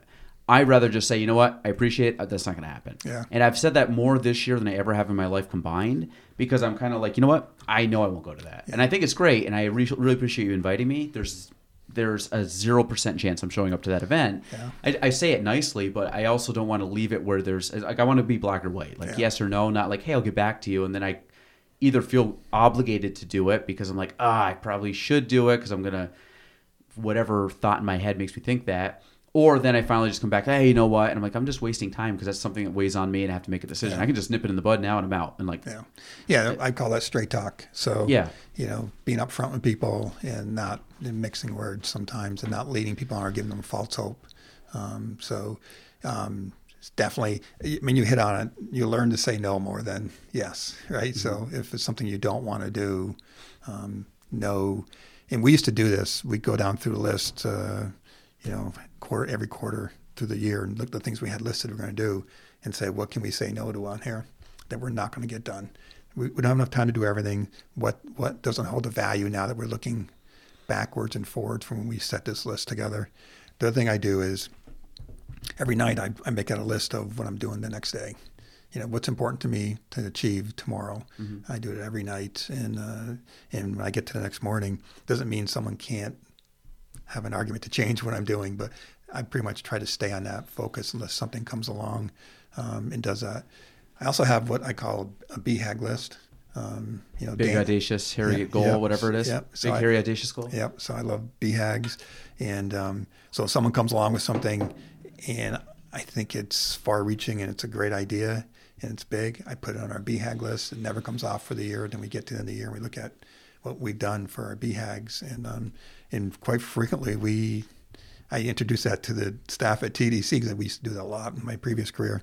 And they embrace it, and we actually do BHAGs. And at first, it was funny. They thought it was hysterical. So it's once a year you do that? We come up with a list. You can add to it at any time. Gotcha. Yeah, and nothing ever comes off the list until it's done. Until it's done, or when you get to the next year and say we want to reevaluate. Should that be on the BHAG list? And should we take it off or not? An example would be our office building. So we built a 5,000 square foot office building that was on the BHAG list to start. And that's back when we were sharing space in one of our other buildings that was being used for manufacturing. And, nobody wanted to spend the money to build its own standalone building. And, got on our BHAG list and we worked through the pros and cons of doing it and refined that, and finally presented it. And we ended up getting the approval to build the building. And everyone on the board now would tell you it was the right thing to do, having our own standalone professional type building. And but that came off a BHAG list. So how many items go on the BHAG list a year typically? 12. Okay, a little more than 10. Yeah. So they're all, let's say 10 or 12. They can all be accomplished in about. I mean, I know it's not straight, like in a month you're taking one off, but like realistically, your goal is to try to get one of those off probably a month? Nah, it's too much. They're big. Okay. They're usually big ideas. So even though there's 12, knowing you're not going to accomplish them in a year, no. But you'll still keep them up there? Yep. And then how do you is there a way to prioritize them? Don't prioritize them. Okay. No, there's no judgment. It's like you can put anything you want on the BHAG list. Now, if it's something simple, we're going to say it doesn't really fit a BHAG, right? It's not. It's got to be big. It's got to be something that's groundbreaking that you're thinking, wow, okay. We won't do them all in the year. If we get 2 of them done in a year, that's good. So, okay. It's not something you're planning on doing every day. Yeah, like I would say that I have on like I said, if 6 months, there's probably like 4 things I try to do in 6 months, and typically I get through 2 to 3 of them guaranteed. But these aren't things that you're doing on a normal operation. These are things that are like, wow, wouldn't it be great to have this? So I'll actually watch this. So, I mean, we haven't actually looked up anything today. Wouldn't it be great to have a daycare center in one of our buildings? Okay, there's a BHAG. That's on for our you guys. Yeah, that's on one of our BHAGs right now. Wouldn't it be great to put a daycare center in our park? So I would say like we have. I mean, I got a bunch of stuff up here, but like this was so put in perspective. Like we have our my mid-year, so I have a bunch of stuff kind of on this living document. And if I scroll all the way over, these are all things that we got done that I would say, if you look up here, most of these things going down were big things that need to be done in the office. They're not like, because I try to limit shiny objects for me. So I really try to focus on if it's going to be like, I bought this building about a year ago. I spent 10 weeks going through this building, doing what I need to get done, hired out some work, did a lot of work, myself. That was like a big thing, so that got crossed off. Yeah, buying this building's a big thing. Yeah, and then moving us in here and getting things up and running. But it was 10 weeks of like living here basically, and that's what I did. To me, the BHAG would be the decision to buy the building. Everything else beyond that is just, okay, that's the result of buying the building. That you had to go through and renovate it. Okay, so I guess the way I looked at it was buying, getting up, fully operational, like because I wanted to check that off. That like it's done. I don't have to do it again. I mean, minor stuff, but like it's done. And then as we went through most of it, like things that we did were like revamping major systems that we had that took months to do because I'm not going to talk like how to think through it because you've done plenty of this in your career, but all the little steps and then the thinking and the processing and kind of like figuring it all out. And the amount of stuff that we've done in a year by doing this is tremendous, but more than we've ever made or progress we've made. And now I'm trying to get to the point, like you said, if you're going through all this stuff and you have deadlines and you have certain things, like each thing is a stepping stone up. And in the long term of kind of like where I'd want to go, they all build towards that, or they free me up to work on different things. And I think my biggest thought process on that is, if you, like, I know, like, I'm trying to punt little things to get those big things done. And it's hard because you like want to not let things fall through the cracks, or you want to not let people down, or you want it, but then I'm slowly getting to the point where I'm becoming more comfortable with that. And I think it's only going to progress more extreme, where I'm like, you know what? I don't mind that someone's on my case for 3 days on something that I literally just punted, because I'm like, you know what? That takes 10 minutes, but I don't want to give that 10 minutes up right now. And, but I think over time these build, and I think because, like you said, the building of the muscle in my head is kind of building off, where it's, you know, I'm getting stronger at making these decisions, but I hope, like, you know, 10 more years when I'm your age, you know, that when you, like, my goal is that, like, learning from people like yourself, or just reading and keep getting better, that I'm way better than I was 5-10 years ago. And I hope that I'm blowing myself out of the water in 5 to 10 years from now, where I'm just constantly getting better. But I can feel a shift in how I'm thinking. I can feel a shift in how I'm reacting. And most of it's internal, where it's like how I feel based on stuff. Like, I might have felt uncomfortable doing this. Yeah, I was going to say, you're not going to be better. You're just going to be more comfortable, easier making that decision. Just, I'm going to do this, or I'm not doing it. Yeah. You know, I'm going to take this chance, or I'm not going to. You know, it's just, the stakes won't seem as big to you. Yes, or like you said, you don't care what people think as much. So that's what most of us are afraid of making decisions, is because of what people will think. And then you realize, like, nobody. Half the people aren't paying attention. That's it. Like, you're in your own world, and I try to go back to that. I'm like, that person doesn't care what I'm doing. Yeah, I tell my kids this all the time. It's like, because they'll be dealing with a professor or someone, and I'll say, you know, you got to remember, you're not the center of their universe. So you're waiting for a response from them. Yeah, they're not going home and saying, I got to respond. This is the most important thing I have to do. I mean, they have lives, right? Yeah. So they'll get back to you in their time. Just relax. Yeah.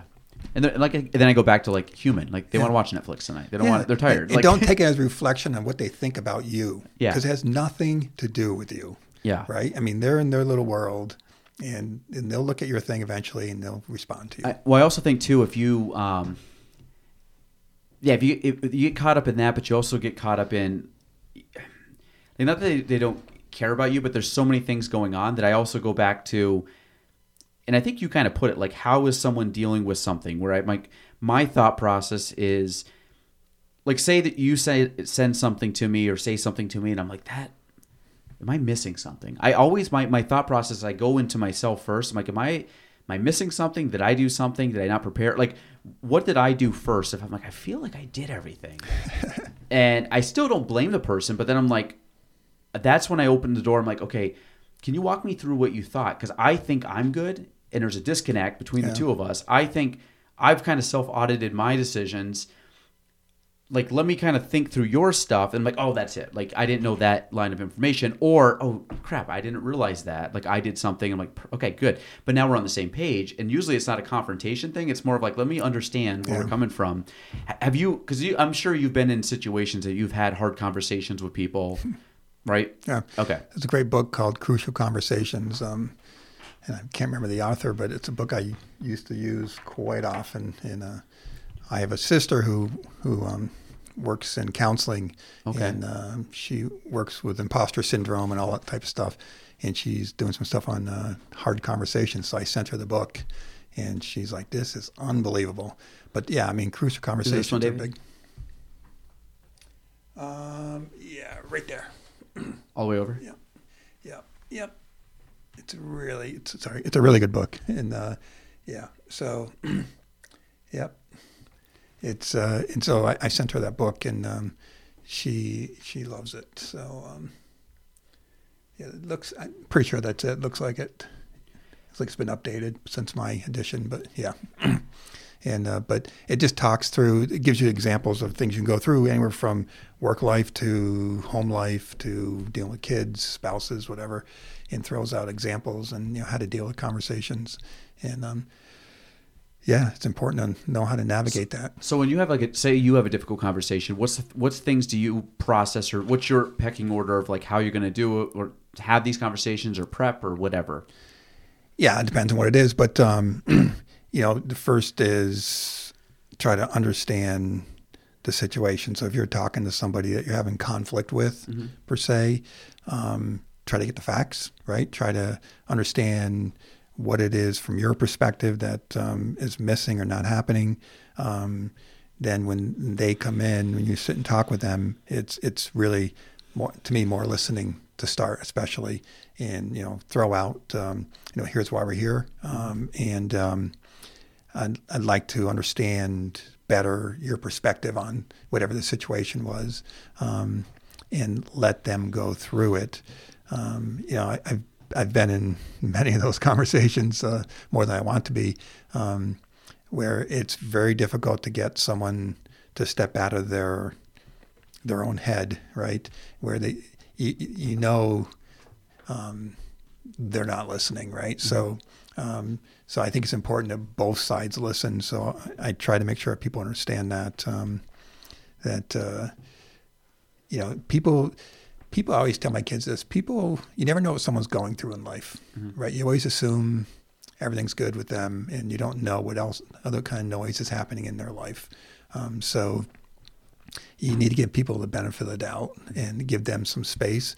I also think you need to make sure people understand failure is okay. So if you're talking with someone in a crucial situation, make them feel at ease. If you want them to really think introspectively and potentially come clean on something, make them understand that, it varies in times, but this is a fairly safe space. I'm talking to you because I care. I'm talking to you because I want to make sure we move forward in the right direction, and we have a long time to work with each other, right? So I think part of it is I try to make people feel comfortable, try to get to the root cause of what's causing the situation, make sure that they understand that if we can't get through to what's really happening, we're not going to get anywhere, right? So, we need to really understand what happened or what's happening so we can come up with a solution that we're both going to be happy with. And it might not be that I'm 100% happy, you're 100% happy, but we can live with the situation moving forward. So it's really trying to get them to understand that as the board would say, resistance is futile. If we don't engage equally, we're not going to have a long partnership. Is this? And I'm assuming you're pretty direct on this. I'm very direct. Okay. Just like because I feel like I'm a direct person. Yeah. I'm a very easygoing, laid back. People will tell you, but when things get serious, I get very direct. So when things have to be said, you say them. Kind of. Yes, I do. Has that been? Because that's something too. I'm getting better at. I'll be honest. I'm like probably most people don't like confrontation, kind of, and I feel that I'm getting to the point now where I don't care as much. Not that I don't care. I don't care. I care, but it's the consequences of me not of inaction are worse than action. Yeah. So I feel like if I have to say it and it's gonna not turn out good or ruffle the wrong feathers or whatever, same thing. Like I've done my homework. I feel like I have to have that conversation. I have it. Let the cookie crumble wherever it goes, and then I'm fine with taking that step. Once you take that step, it's easy, right? It's a fear thing you get over. Yeah. Once you take the step of being upfront and honest with somebody about that there's a problem. Yep. The whole relationship becomes so much easier. Now they might not accept it. I've done this with individuals where they come back the next day with a 2-page list of why they're right and I'm wrong. Mm-hmm. Okay. That must be fun. Yeah. That's always a good time. Yeah. And so you weren't listening. But most of the time, if you open up to somebody, you're honest and upfront and sincere about wanting them to be successful, and you're here, like I said, the way I manage is I'm here to help you. And so, what that might look like, it could be like, laying out an outline of what you should do. It could be calling you out when I think you're not doing something. I made an agreement with an employee that worked for me that every time she did something that I thought was off, within 10 minutes, we'd have a conversation because she was doing something quite frequently and she just didn't see it. So I said, okay, I'm going to point it out to you. Not in front of people. You and I are going to have a conversation right after, as soon as we can. And she has grown. She doesn't work for me anymore, but she works still in the industry, and she has grown and done great things. It's because she listened and wanted to learn and worked, and she wasn't seeing it, and she sees it. Do you find that I would think a lot of it comes with like an ego aspect of it, where if someone says, if you told me, hey, Galen, I think you're screwing up on something, it's obviously going to be a punch to my ego, as I think anybody is, because nobody wants to be wrong, like most people, or, I think people want to maybe not let you down or do something just in general. Like that's how I'm made up of like, man, if I disappointed someone, especially if it's someone that I either look up to or maybe in a superior position, I would, it would sting, but then I would try to say like, okay, I'm going to work harder. And, I did it with sports. I do it with work. I try to look at that, but I'm a human. So it's like going to be a blow to me. But then I also feel like some people you say it to, and their ego is I'm going to, like you said, I'm going to bring the piece of paper. I'm going to tell you why you're wrong, where I feel like that's a lack of accountability, where like most things, even if someone said it to me, I'm like, I don't think they're right, but like let me take a minute or even a couple days to reflect on it, and like, am I doing something wrong, or how could that might be the case. And I try to self-reflect most days on stuff, just like and I think driving the car, shower, just like whatever. Do you find that there's a lot of like most of the issues are ego driven if they don't take? Well, I guess ego's a huge thing. That's why I try to create a safe space with people. Now, if you got to the point where you've talked to this individual or you've interacted with them and many times and it's not going, I mean, there's no safe space at that point, right? Yeah. But if you're early on stages and you're trying to help someone grow and learn, we all have blind spots, right? Absolutely. I mean, we all have blind spots. If you don't think you have a blind spot, you're kidding yourself. There are things that we have been exposed to, we have experienced. We've only seen it one way. Someone who points that out, either something clicks in your head like, yeah, you're right. I never looked at it from that perspective, but some people never do that. They just like see it their own way. So part of it is understanding that you're not infallible. That, we all have blind spots and we can all learn. So I think if you approach people and try to make them understand that and how you do it, you can try to check the ego. And it's funny you mention ego, because one of my favorite sayings used to be when we get into big conversations or groups is check your ego at the door. Yeah. Because nothing's off the table here. It's a safe space. I want every idea thrown on the table. And if someone else owns something that you're saying, that person, check your ego, because it's not about you, right? We're trying to fix something. We're trying to move forward. We're trying to improve. Check your ego at the door. And I've used that term many times in my career, because ego's getting away. And ego's making people make bad decisions. Yeah. I mean, really bad decisions. And you think about your career, divert a little different direction on you here, but if you think about your career, sometimes to get ahead, you have to do lateral moves. Yeah. Right. So you need to learn foundation. Step back. Yeah, or step back. You need to learn foundational type stuff to be able to handle something higher. I mean, when someone tells you that I want you to go over and do this, I had this guy work for me that he was in production in the manufacturing, and I said, I want you to go over and handle the scheduling of the operation. And he was so convinced I was pushing him aside. And I'm like, no. I want you to understand that so you can do this job. And just trust me. I'm telling you, trust me. This will pay off. This guy's a vice president of Pfizer now. And he just, I got him more exposure to different things, and he enabled him to move up and build on his career. So ego sometimes can, ego and trust can get you in trouble. So I guess a question for you, because I would say, I'm assuming based on President CEO that you're leading the ship kind of thing, and the leader. Do you have people that you talk to that, because one thing I find difficult is people, in our business, whether it's staff or agents who are independent contractors, sometimes they talk to me, oftentimes they don't, and I think it's just, like it's kind of like in sports, like you may not want to talk to the head coach, but you'll talk to a teammate or an assistant coach. Like, do you have, and then there's times where I find like I want to have conversations, but I need to have conversations with people that either can understand it or want to have those conversations. So then I oftentimes look at other brokers I might know around the country that I've just, come across paths with and I'm friends with, or different people locally in industries that I have conversations that are in certain similar, maybe, whatever. And do you have people like that you talk to? Do you have people that challenge your ego or challenge your thought process? Or do you find that, like, is that true? Like some days, do you have people within TDC that challenge you? Or is it sometimes where they're like, he's kind of the guy there and I don't really want to have that conversation with him. Maybe I'm intimidated to talk to him. And then, so you might have to get your stuff from other people. Yeah. I mean, you asked me when we first started, do I miss working in my previous environment versus this one? Was it a big change, a lot of different?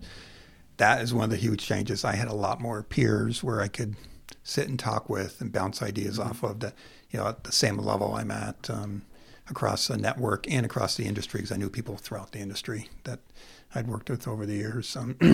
So I had a lot more opportunity to do that and to talk to people much higher than me. Like I said, I used to travel with the current CEO of Pfizer. Before he was CEO, I traveled with him all the time.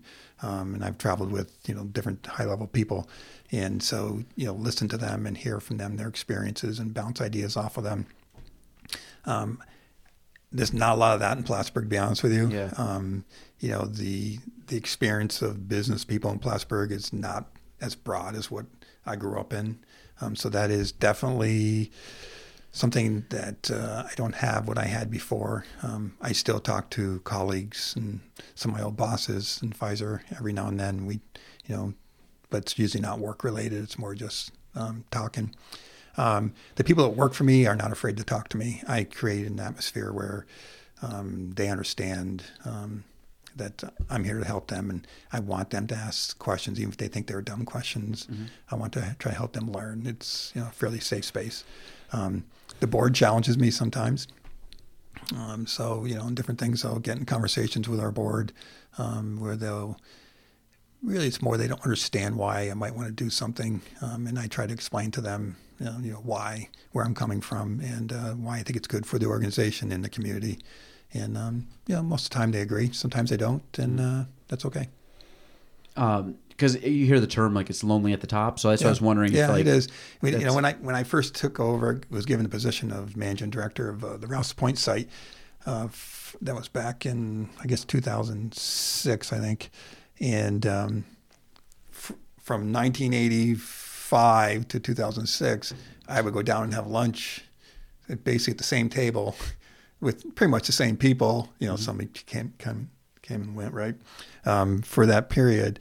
And when I took over the role of site leader, basically, I remember going down and the whole conversation would stop. Yeah. It's like everyone would just stop talking. And it didn't take me long to figure out I can't eat lunch with these guys anymore. Yeah. And the people I've hung out with for decades and invented with and, and all that fun stuff, that I needed them to have a safe space to vent. Mm-hmm. And that was it. And if I showed up, they wouldn't do it. So I learned pretty quick that I can't do that anymore. And it can be lonely at the top. There's no doubt. It definitely changes how people see you and interact with you. Yeah. Yeah. But you get used to it. Yeah. Like I said, it's just. I mean, these are just like questions of experience. Of like these are challenging things I find, and you're way more experienced than I am on a lot of this. Well, for the sake of time, I think I got through like a quarter of this list, David. Like there was a lot of like you put on stuff. I'm like, oh my god, these are really good. We didn't even talk about golf, but that's all right. Maybe next time if I bug you again to come on. I do want to ask you one more question very quickly. To be a quick little wrap up. You already told me who you wanted to have lunch or dinner with, so it was Lincoln. Sure. But 3 books, if you had to recommend 3 books for the audience, knowing that it's a generalized audience of people, what would it be? If you had to pick 3 books that you think are worth recommending. Well, Crucial Conversations, Leading Change is another book. I guess I can't remember the author's name, but it's a really good book. I've got Post-its and sticky notes all over it. John Cotter? Yep. Where are you? Right here? Yep. It's a great book. Very good book. I'd recommend it to anybody. I use that book as a Bible as I've helped lead sites all around the world through, closures and people changing their lives. It's a really good book. But is it by this author? There's a couple of them, but it's definitely by this author? Yep. There you go. Add it to my wish list. Yeah. A third book. I don't know if I can come up with a third book for you. I'm just going to stick with those two. Those are my two favorite books for business-wise. How many times have you read through them? All the Lean Change I've read Just through. flip through them and... I use it. I used to use it all the time. Yeah. Yeah, as a reference. Yeah. Yep. So are you, when you... I lied. I'll give you one more question. When you read books, do you mark up your books? Yes. Okay. Do you write in them and stuff? I write, post notes, everything. Bend pages? Yep. If you saw that book, it's not my office. It's in my home office. I mean, it's loaded with stuff. Yeah. Yeah. I'm the same. I use books as like textbooks. I reference guides. Yep. I gave my whole leadership team at all the sites that book. When each site went into closure, I gave the teams those and said, read this. We'll talk about it. So look at that. You get a paperback for $552. $552. They must not make them anymore. You can get a used hardcover for $278. So it's wild. Like some of them, because they're out of production. That's crazy. When people ask like, what do you have a lot of? I always say I have a lot of notes and a lot of books. I think I have two of those in my house. Paperbacks. Yeah. Flip it, man. Just buy the hardcover, take all your notes in there, and transcribe them. One's pristine. Probably never touched it. Oh, God, 700 at least, yeah. All right, well, David, I appreciate you coming on. This is a lot of fun. And your first podcast, so you knocked it out of the park. Yeah, first podcast. I guess I got to start listening to podcasts. It's kind of like public speaking, right? You know what you're talking about, so it's easy. If anybody wants to find you, TDC, what's the best way for them to look you guys up? Website? The website and or call our office. We're on the website. You can email us, call us. We're there for business, and our goal is to create jobs. So if you're looking to locate in Plattsburgh, New York, give us a call. Love it. All right, we're going to end there. Episode 247, The Galen Trombley Show. We're out. Thank you for listening to The Galen Trombley Show. Be sure to subscribe, review, and share the episode. You can follow me on all social platforms at Galen Trombley. Thanks for listening.